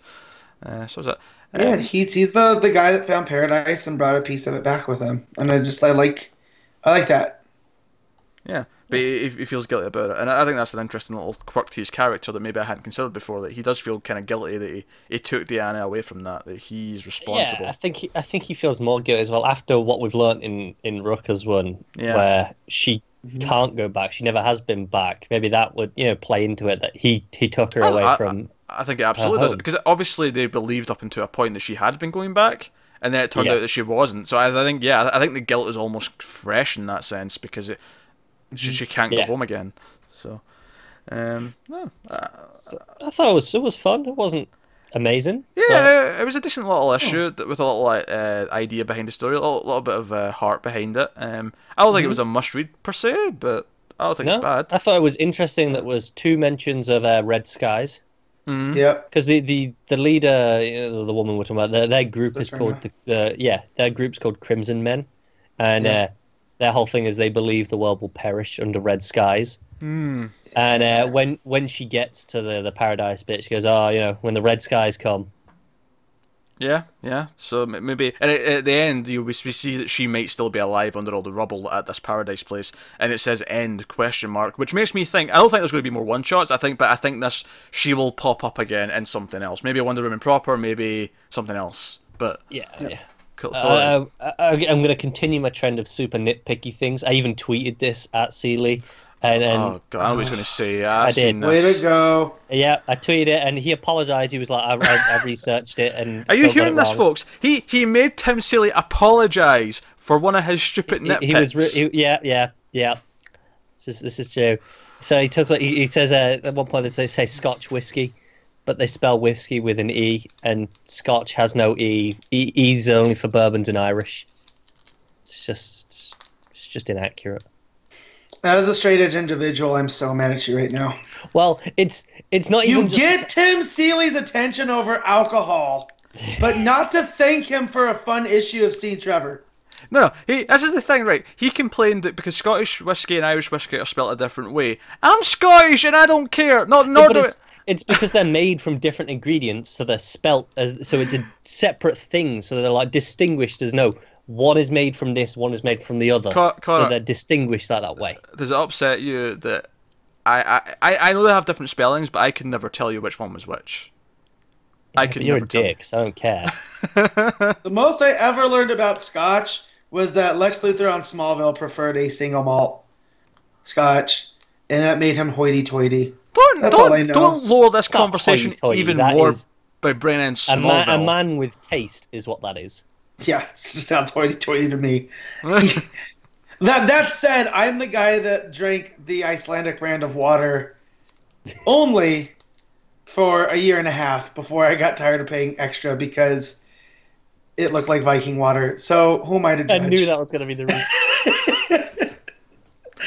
I knew it. Did you get It like tastes good. a big Viking gauntlet to drink it out of to make yourself feel that bit Do you know- more? I did until my wife took it away. I do occasionally see online these big Viking horn to drink out of Yeah. pop-up. And every so often I go, I should send Matt one of those.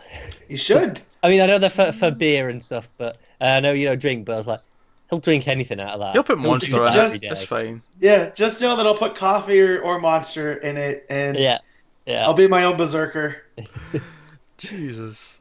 Alright, that'll take us on to Deathstroke number 20, Christopher Priest writing and Carlo Pugolane on art. Now, I have not caught up yet. I still intend to, but I still have like 4 left before the crossover to get to. But you guys read this, so by all means, what was Deathstroke 20 about, and was it any good?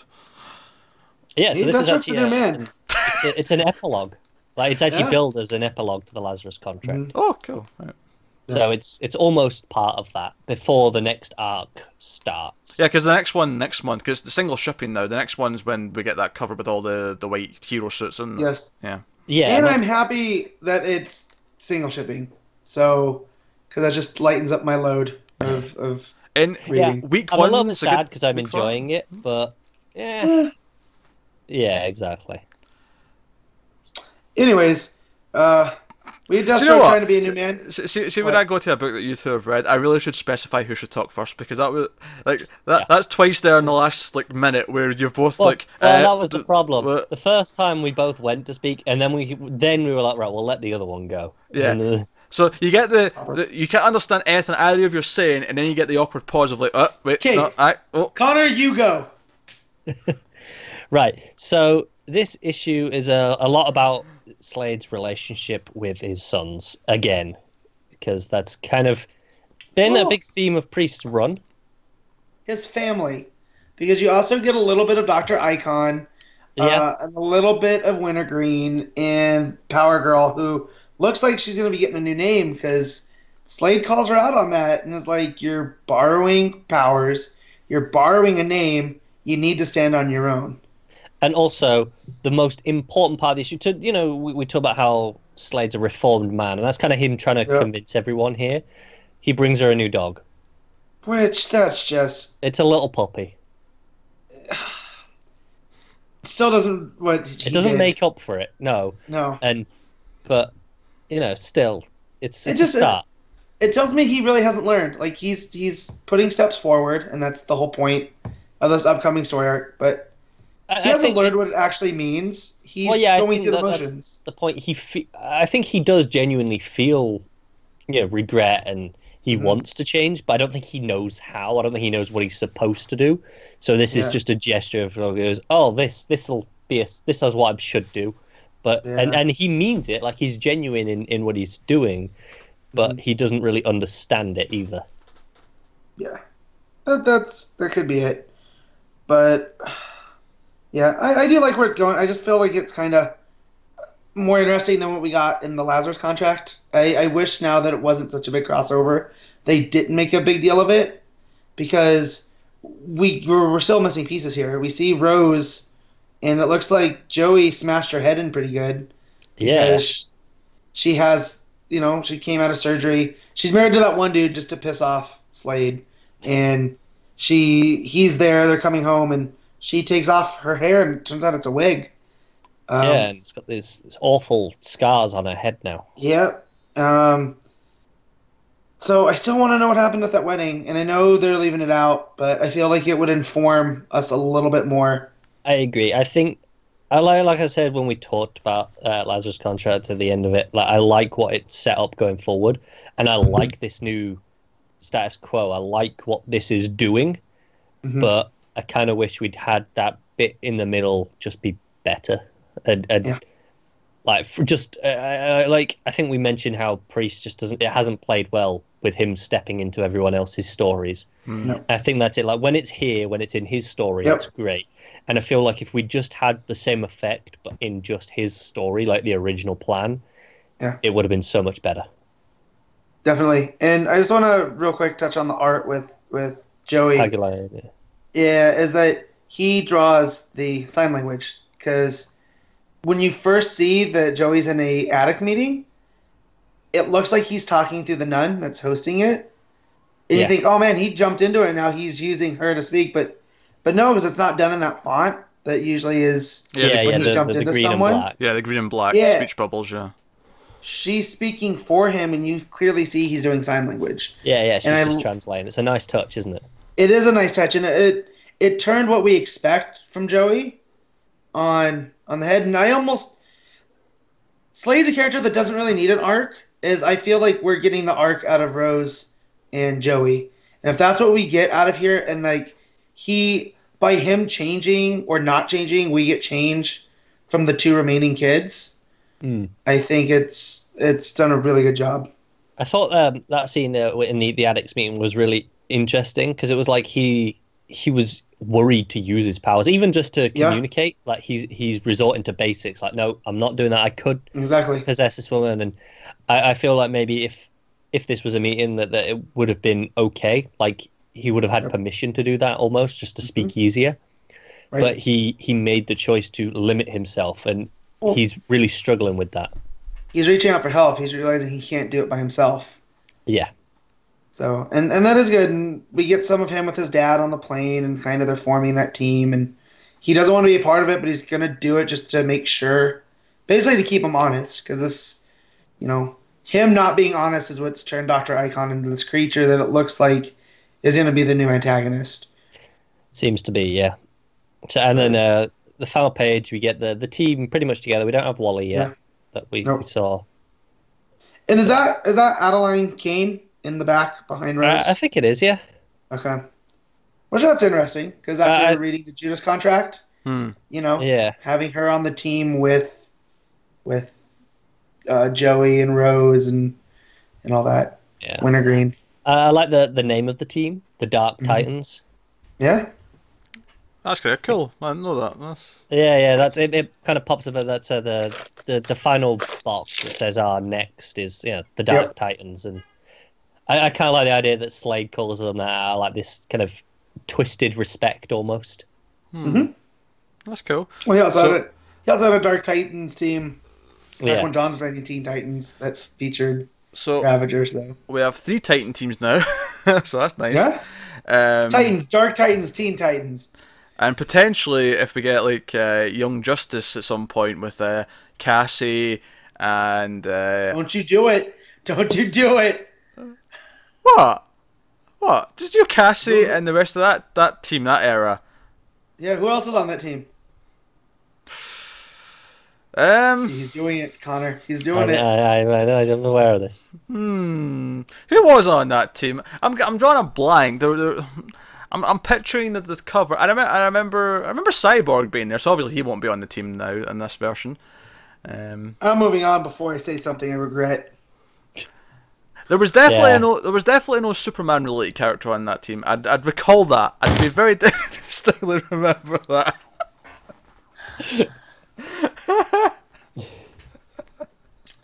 Okay, let's move on to the Fallen Rise of Captain Atom number 6. This is the finale of this arc. Did we do issue 5? Was that one that we did. Okay, I couldn't remember. I feel like we'd maybe dropped one issue or skipped one on the show for a reason. I'm wishing I skipped this entire miniseries. Oh, look at that! Look at that! This was very, very, very, very wordy. Oh, but that's why I hated about the first issue. That's why I dropped it. But just before you continue with your thoughts, just to say the team: Carrie Bates and Greg Weisman writing, and Will Conrad on art. Go. I think. All right. This is probably the worst issue of the 6. Easy. I think it really didn't know what to do at the end. I think the first 4 were pretty good. 5 was a bit unsure of itself, and then this one just... The whole point going through this entire mini was an unconventional story about an unconventional hero, right? He Yeah. goes back in time. He has a son. He gets pulled back through time. He can't spend time with the son. And this 6th issue washes all that away by doing what every other superhero story I've ever read does. Yeah. And he has the dark version of himself that is trying to do bad things, and there's the fallout from Eiling, and that he hired him to do some wet works, some black ops stuff to keep his hands clean, and then basically sent him away for his crimes. So the one interesting thing is when they shared, they bumped into each other in the Quantum Verse in the last issue.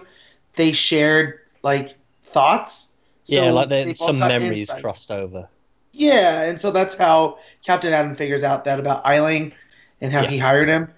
But Supermax had done the same and found out that Captain Atom had a son, and he kidnaps the son, and he's going to do bad things. And that quantum stuff was the most interesting part, and they really didn't capitalize on it enough. No, I would have preferred this all being in the Quantum Verse. Yeah, I think that's what's so frustrating about this issue is that there is some good ideas in there, but they just don't manifest very well at all. If the whole point was to make me care about Captain Atom, this doesn't. Like, I was much caring when he was the time-displaced hero. Yeah. And was getting pulled through time. If this had stopped at, like, issue 4, you'd be on board. Yep, exactly. Because I'm much more invested in the relationship with him and his son. And going forward here is... we find out that his son has a little bit of the quantum power because that's what saves him from Supermax letting out this burst of energy. But he's still going to go forward like that's not his son. He's going to keep him at a distance, and the sinister government types are going to keep an eye on him, and it's kind of unfulfilling. Like we had this tease of hyper time at the end of the first issue and the 0 hour. And it doesn't pay off on any of that. Like, I don't know where this standing goes forward. There was no tie to Manhattan. It feels like, okay, the things that it wanted to introduce were the kid, and we'll pick up that somewhere down the line, I'm sure. Yep. The new version of Captain Atom. And I thought they were going to have him come and join the League or something, but they kind of had, at the end, no, he's going to stand on his own for now. Yeah.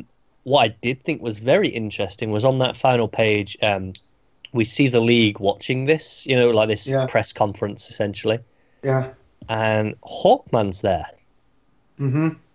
So that sets up kind of some timeline placements as to where we are. But they're all in their latest Rebirth outfits and stuff. But Hawkman's flying around there, which is interesting. Yeah. And you have Soups in his and Flash with the lines on, so... I also thought it was strange they were hiding which Green Lantern it was, because we get there's a hand, and we see a ring. It's like, okay, so there's a Green Lantern there, but they showed everyone else, but the hand was just there. Now, if it was revealed this takes place on an alternate Earth, and we're going to have multiverse connotations, that's cool, because of the quantum. Yeah. Or, like, if they teased Palmer or something, because we still haven't got any payoff from that. I mean, not that we would know because we don't read Just Leave America, but I doubt it, judging how that book went. So, yeah, it was very disappointing. Like, this was one of the first things I read this week, and it set the tone. Because I was excited to see where it went, and it kind of just petered out. Well, yeah, that's it. It was good for 4 issues, and then it didn't know what it actually wanted to tell as its story. It kind of turned into this other thing, and it was like, we just want to have Captain Atom set up in the present day, and that's fine. I mean, I'm looking forward to seeing him around somewhere else. Hopefully, do something better with him. Mm-hmm. But this was kind of pointless at the end. Yeah, we even set up the Charleston. We had the Charleston investigation. Like, set up those characters. We know we're playing with Watchmen coming down the line. Yeah, you couldn't have teased the Question in there. Yeah, it feels like a missed opportunity. Like I say, they had half a story, they knew what they were doing, and it was interesting, and then it feels like they just ran out of what they wanted to say and just resorted to let's just fight himself, basically. That's it. An evil version of himself. Yeah. Disappointing. So Pete, we recommended you get back to Deathstroke after missing out. I wouldn't go back and read this. Yeah, you've caught all the important information that you'll need should Atom appear elsewhere now. Yeah. I'll wake back up. It was funny because at one point in there you said petered out, and I sort of giggled to myself because I was kind of half sitting there half asleep, because I'm petering out because funny joke. Got it. Was it funny? I think we should judge that. Anyway, that's Fallen Rise of Captain Atom. Which takes us on to the exciting, the highlight of the show, the main event, I'm trying to just think of the perfect phrase, the pièce de la résistance of the show. The piece de la Red Hood. Welcome to Connors Corner. Funded by the good folks of Patreon, patreon.com/MailFuzzTV, to put in a plug. Yeah. This is brought to you by them. This is funded by you good folks who are forcing Connor to read a book of their choosing. And the book that was selected was the issue of Red Hood that was next on the list after Connor gave the series up. So coming to you with Red Hood and the Outlaws, issue 7, Scott Lobdell and Mirko Kolak are the creative team on it. Connor, take it away. Did you enjoy Red Hood number 7? Hold on, I got a question before. Suspense. Are they a team? Are they a team yet? Technically, yes. Okay. Technically. No. They are a team. There's not much teaming being done because this issue is Bizarro focused, and Red Hood's around with that. But there's Artemis she's around, and they are all on the same side, but she's not really in the issue much. But it counts. Gotcha. I just want to put that out there. It doesn't matter if it counts anymore. Oh, actually, it does matter because if they weren't a team yet, then Connor. This one would have to be free. Yeah. No, but I want to make clear they are a team, but they are not doing a team thing in this issue. But the more important question is, Connor, did you enjoy Red Hood and the Outlaws number 7? I did not enjoy most of it. That is more positive than it ever was before. So. No, it is. And I think the actual Bizarro stuff of this is pretty good. It's reminiscent of the that Bizarro mini that we had. Well, I mean, I say mini. I think it was just DCU, but it was basically a mini. Issues. But it was a mini because it was 6 of 6. Oh, was it actually billed as a mini, that one? I couldn't remember that one. Okay. Yeah, the Bizarro stuff is kind of like that, and that stuff was interesting. Like the idea that when he was cloned, he has some of Superman's memories, and he talks about how he remembers, being sent away from a dying world. He remembers the Kents essentially like loving him. He remembers fields and he remembers the sky, and he doesn't hate the world. But he knows they're not his memories. That's interesting. I mean, I would have said Superman doesn't remember being sent away from Krypton. Yeah. I mean, sure. I mean, I also question that, but yeah, I was like, whatever. I'm not gonna fight it because that much. Part of Superman's story is that his parents eventually tell him, "Oh, you came in this ship." He doesn't remember coming in the ship. Yeah.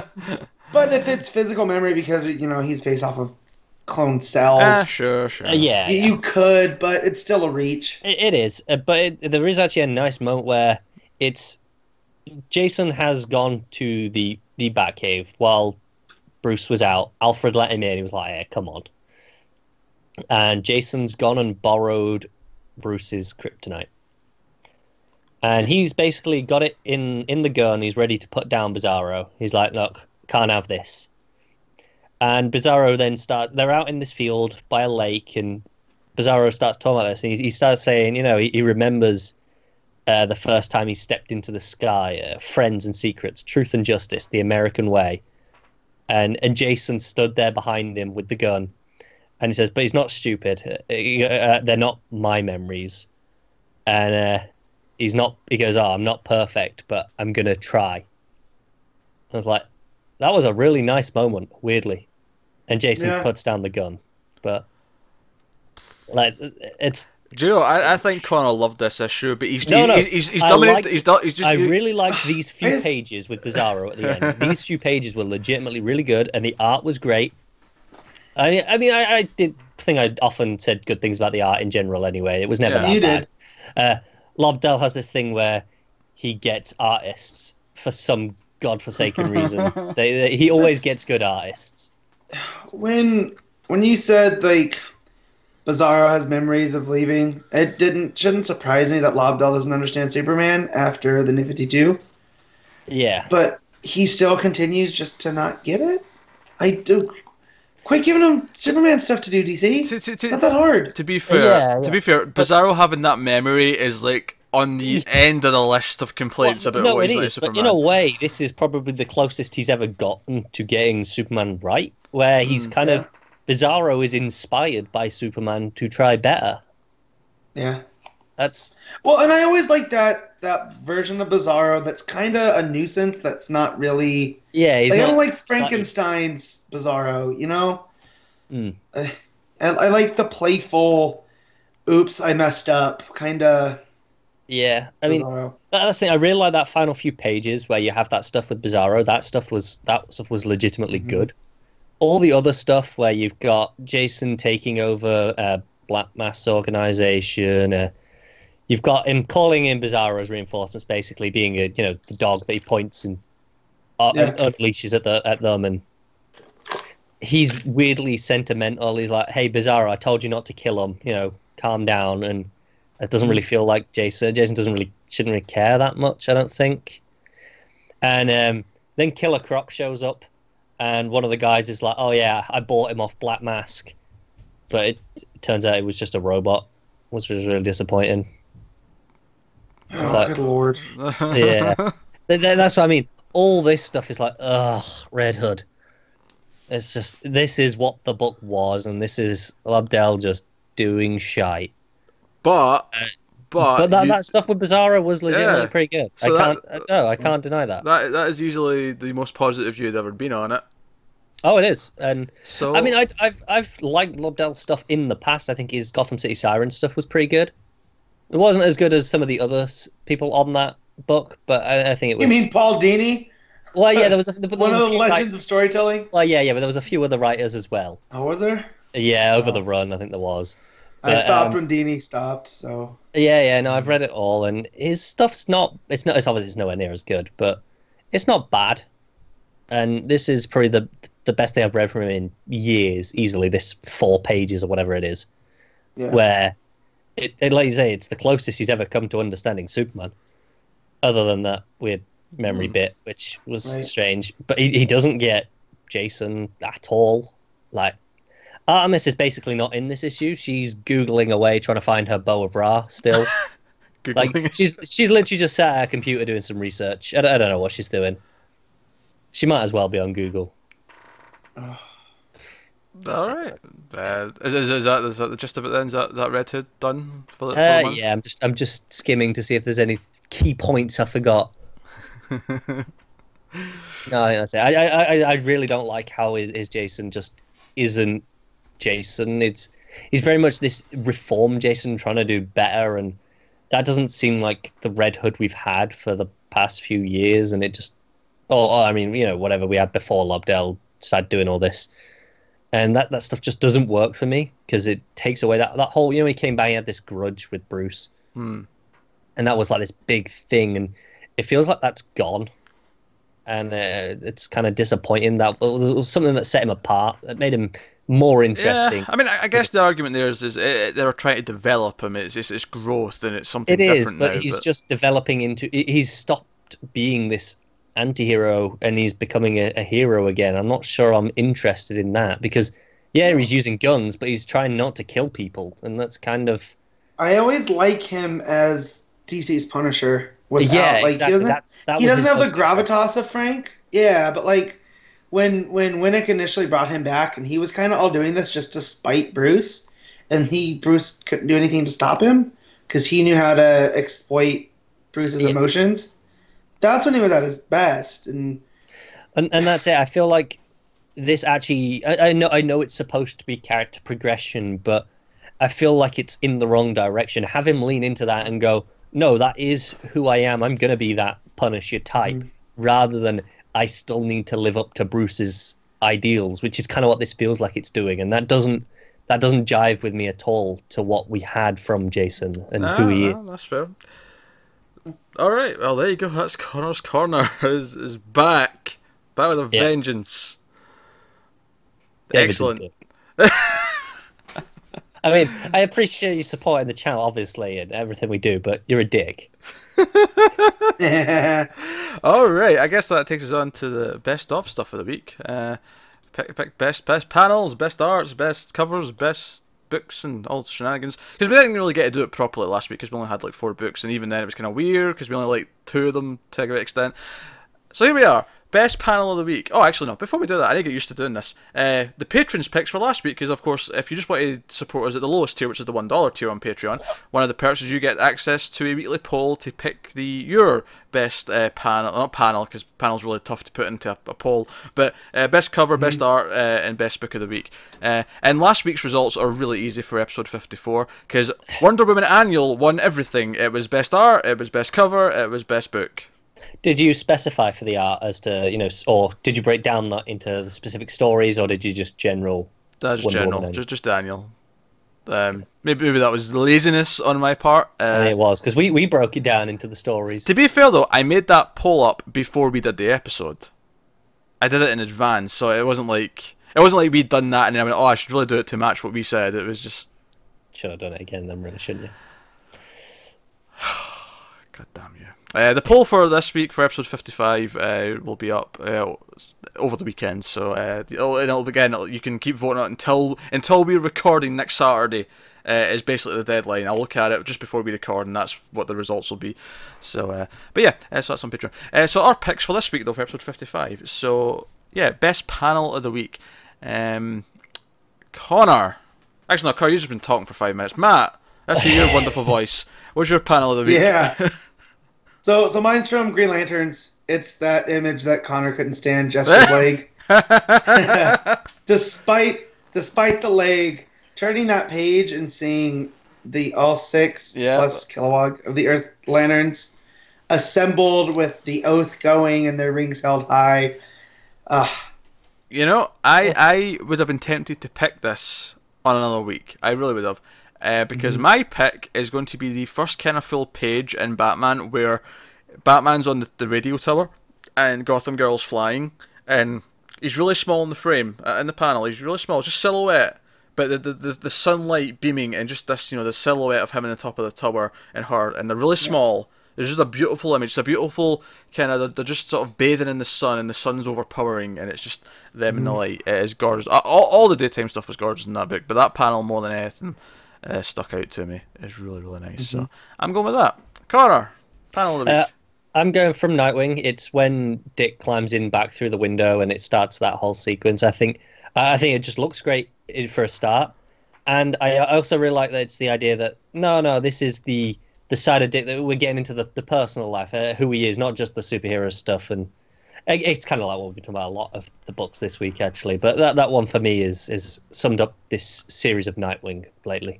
That's fair. That'll take us on to cover of the week. Now, there was a little thing before we started recording today where Matt was convinced that he knew what my choice was going to be, and I said, I don't think you all know what my choice is going to be.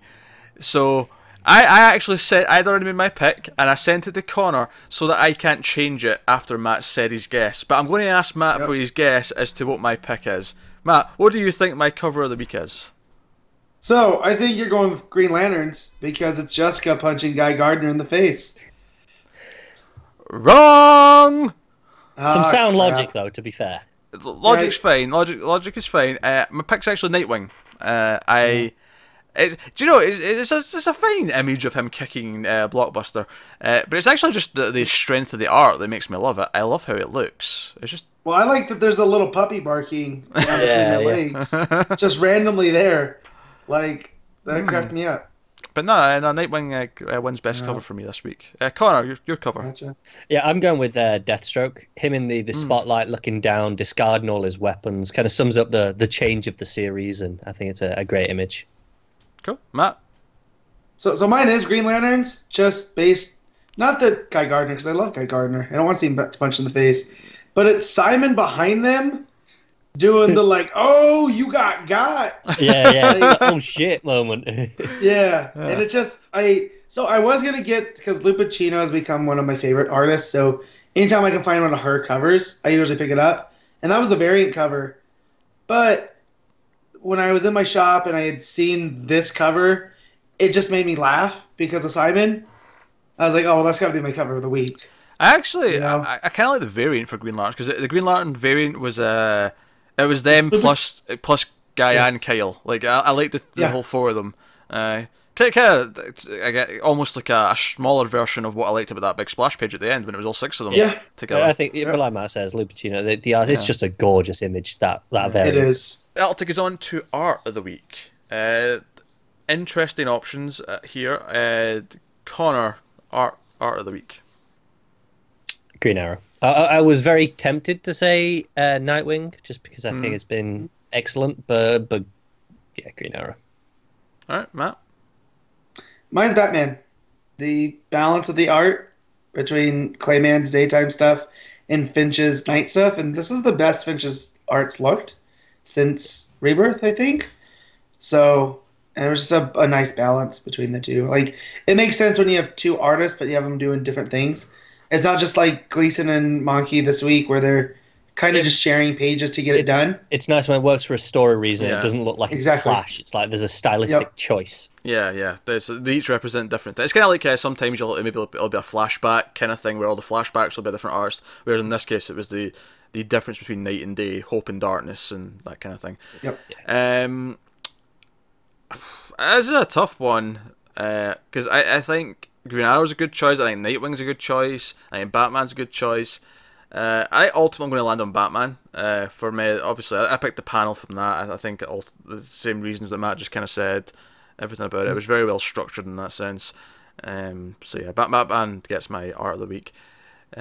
So that takes us on to top 5 books of the week. Matt, what is your top 5? So you guys ready for this? Number one is Batman. I can't deny how much I really enjoyed that issue. Yeah. Let me just. I'm gonna cut that little bit out and have that as my ringtone. Just for a while. There you go. Enjoy that. I can't putting anything else over it would feel false, so I can't. Number 2 is going to be Green Arrow because I really loved what they did here with Ollie. His rippling muscles. Be damned. At that last panel. Number 3, I'll go Nightwing. Number 4, Superman, and number 5, Green Lanterns.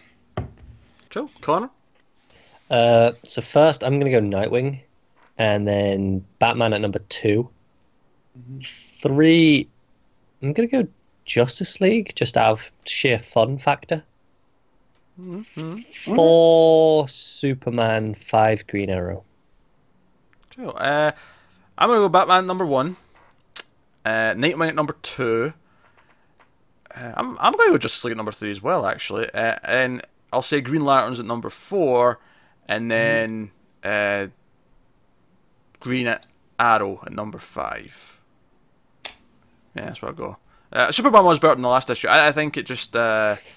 and Green Arrow's at number 5 and not higher because I liked it a lot. I think it was a good conclusion. I do think it was maybe one of the weaker issues of the arc, though. Like I think there was other standout issues that really stood out and was like, these were the highlights of the arc. But there you go. So Connor stopped that from being a unanimous pick, surprisingly. Sorry. But Matt picked Batman and someone else didn't. The insane things that happen at times. I know. But there you go. That's all this week's picks. Which leads me to tell you what is coming next week. Week 2 of June. And obviously the big thing next week is Dark Days, The Forge issue 1, which is the first of 2 preludes to the Dark Knights Metal event from Scott Snyder. So that's coming next week. That's a big issue. Also next week we have Action Comics 981, assuming it's not been delayed as it sometimes is, All-Star Batman number 11. It has been delayed. It has been delayed. Oh, look at that. It's almost routine at this point. It's probably Albuquerque's fault. Yeah, it's almost routine at this point. Batgirl and the Birds of Prey number 11, Detective Comics 958, The Flash number 24, Hal Jordan, The Green Lantern Corps number 22, New Superman number 12, Supergirl number 10, Superwoman number 11, Titans number 12, Wonder Woman number 24, second last issue for Rucka, Matt. I know. Saddens me. Plus, also coming out next week that we will not be covering is Justice League of America number 8, Suicide Squad number 19, and not next week, although eventually once we get there, Red Hood and the Outlaws number 11. Yeah. There's a couple of cool trades coming out, the big thick ones next week. We've got the Batwoman by Rucker and J.H. Williams. That's cool. I'll be picking that up. That's got a couple issues that weren't in the old deluxe, because I used to have the old deluxe hardcover, and there was a couple issues missing. That were kind of extras at the end. So that I think that has everything. Isn't the Wonder Woman by Perez number 2 out this week as well? Or was that last week? I knew it was out. That might have been last week. Okay, fair enough. There was, the Hawkman by Jeff Johns first book as well, though. That's cool. So there you go. That's what's coming next week. So there you go. That's number 55 of Comics from the Multiverse. We got through it in one piece. Start to June, summer things are coming, and metals and whatnot.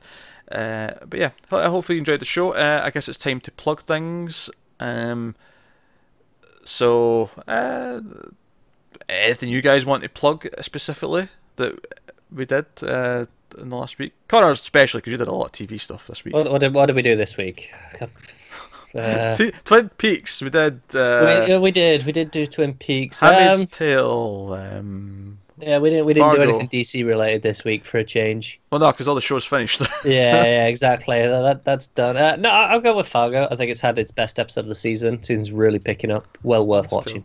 Cool. Oh, obviously, this is all the stuff we're talking about. So on the Mailed Fuzz TV YouTube channel, if you're listening to the audio version of this, Matt, anything you'd like to plug? Just check out our Wonder Woman review. From last week. Yeah, it was the three of us. Spoiler, we all enjoyed it. Yeah, it was the three of us plus Tim from the horror movie stuff. Timmy. So no, that was a good discussion. I'd recommend checking whatever out, but I always comes to me to plug the actual sort of main stuff, and the main stuff being, of course, we mentioned it a couple of times for various reasons, but Patreon, obviously, patreon.com/MailFuzzTV, if you want to support the podcast, and obviously the YouTube channel as a whole. There's some comics bonus stuff in there. Me and Connor did Aliens Dead Orbit issue 2 as a sort of standalone video this week. There's more stuff of that coming, issue 1s. Star Wars Darth Vader just started. I know Connor's planning on writing something for that, since I don't think Matt's reading it. Otherwise, it would be a duo video. Because Matt's given up the Star Wars. He's decided that. I have to be more selective when I'm behind on Screaming Citadel because. No, Matt, you've come to your senses and you've realised that there's too much Star Wars and you're cutting some of it out of your life. Well, now I might, but I just might read it on my own leisure, so we can't review it just to upset Pete. That upset me. I don't care if you review Star Wars. Okay. Star Wars is whatever. That's not important. There's more important things to worry about in life. Okay, but you need to learn how Darth Vader got his lightsaber. And do you know what? Small spoiler for my review. That is the tagline they've been selling it on, and I hated that. But it is actually better than what it sounds. It's not as cash grabby as it sounds once it's in the story. Because I hated that as well. That sounds like people who are watching Lost were like, "Oh, I want to know how Jack got his tattoos." No. That's what I thought. It's not the story of how he got his lightsaber. It's like they've been saying. Mm-hmm. It's the story of how he earned his lightsaber. It's completely different. Because he lost it when his best friend pulled the Dippin' Duck on him, which is still one of my favorite moments in any of Star Wars. I have the high ground. All right. This is enough Star Wars talk to. Well, you brought it on. For the week. I was just promoting something that was coming up for the patrons. But yeah, okay, so that's the thing. $5 tier has all the extra bonus content, such as extra video reviews of certain things and written content if only one of us reads something, that kind of thing. $1, of course, gets you access to the weekly poll if you want to vote in that and sort of get your voice heard that way. But no, that's the comic stuff. Obviously, there's a lot of stuff for the other stuff to be doing the channel as well, if you're interested in any of that, such as the movie stuff and the TV stuff. But no, so check that out. You can also help us, of course, just by liking, subscribing, commenting on stuff, whether it's on YouTube or tweet at us, that kind of thing. Share out the podcast, all that kind of stuff.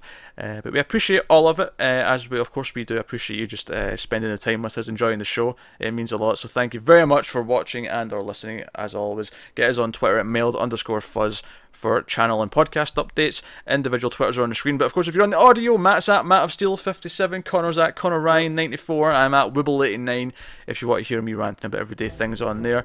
But that is us, guys, so thank you once again for watching and or listening, and always remember, never get lost in the Speed Force. I remember Connor Kent.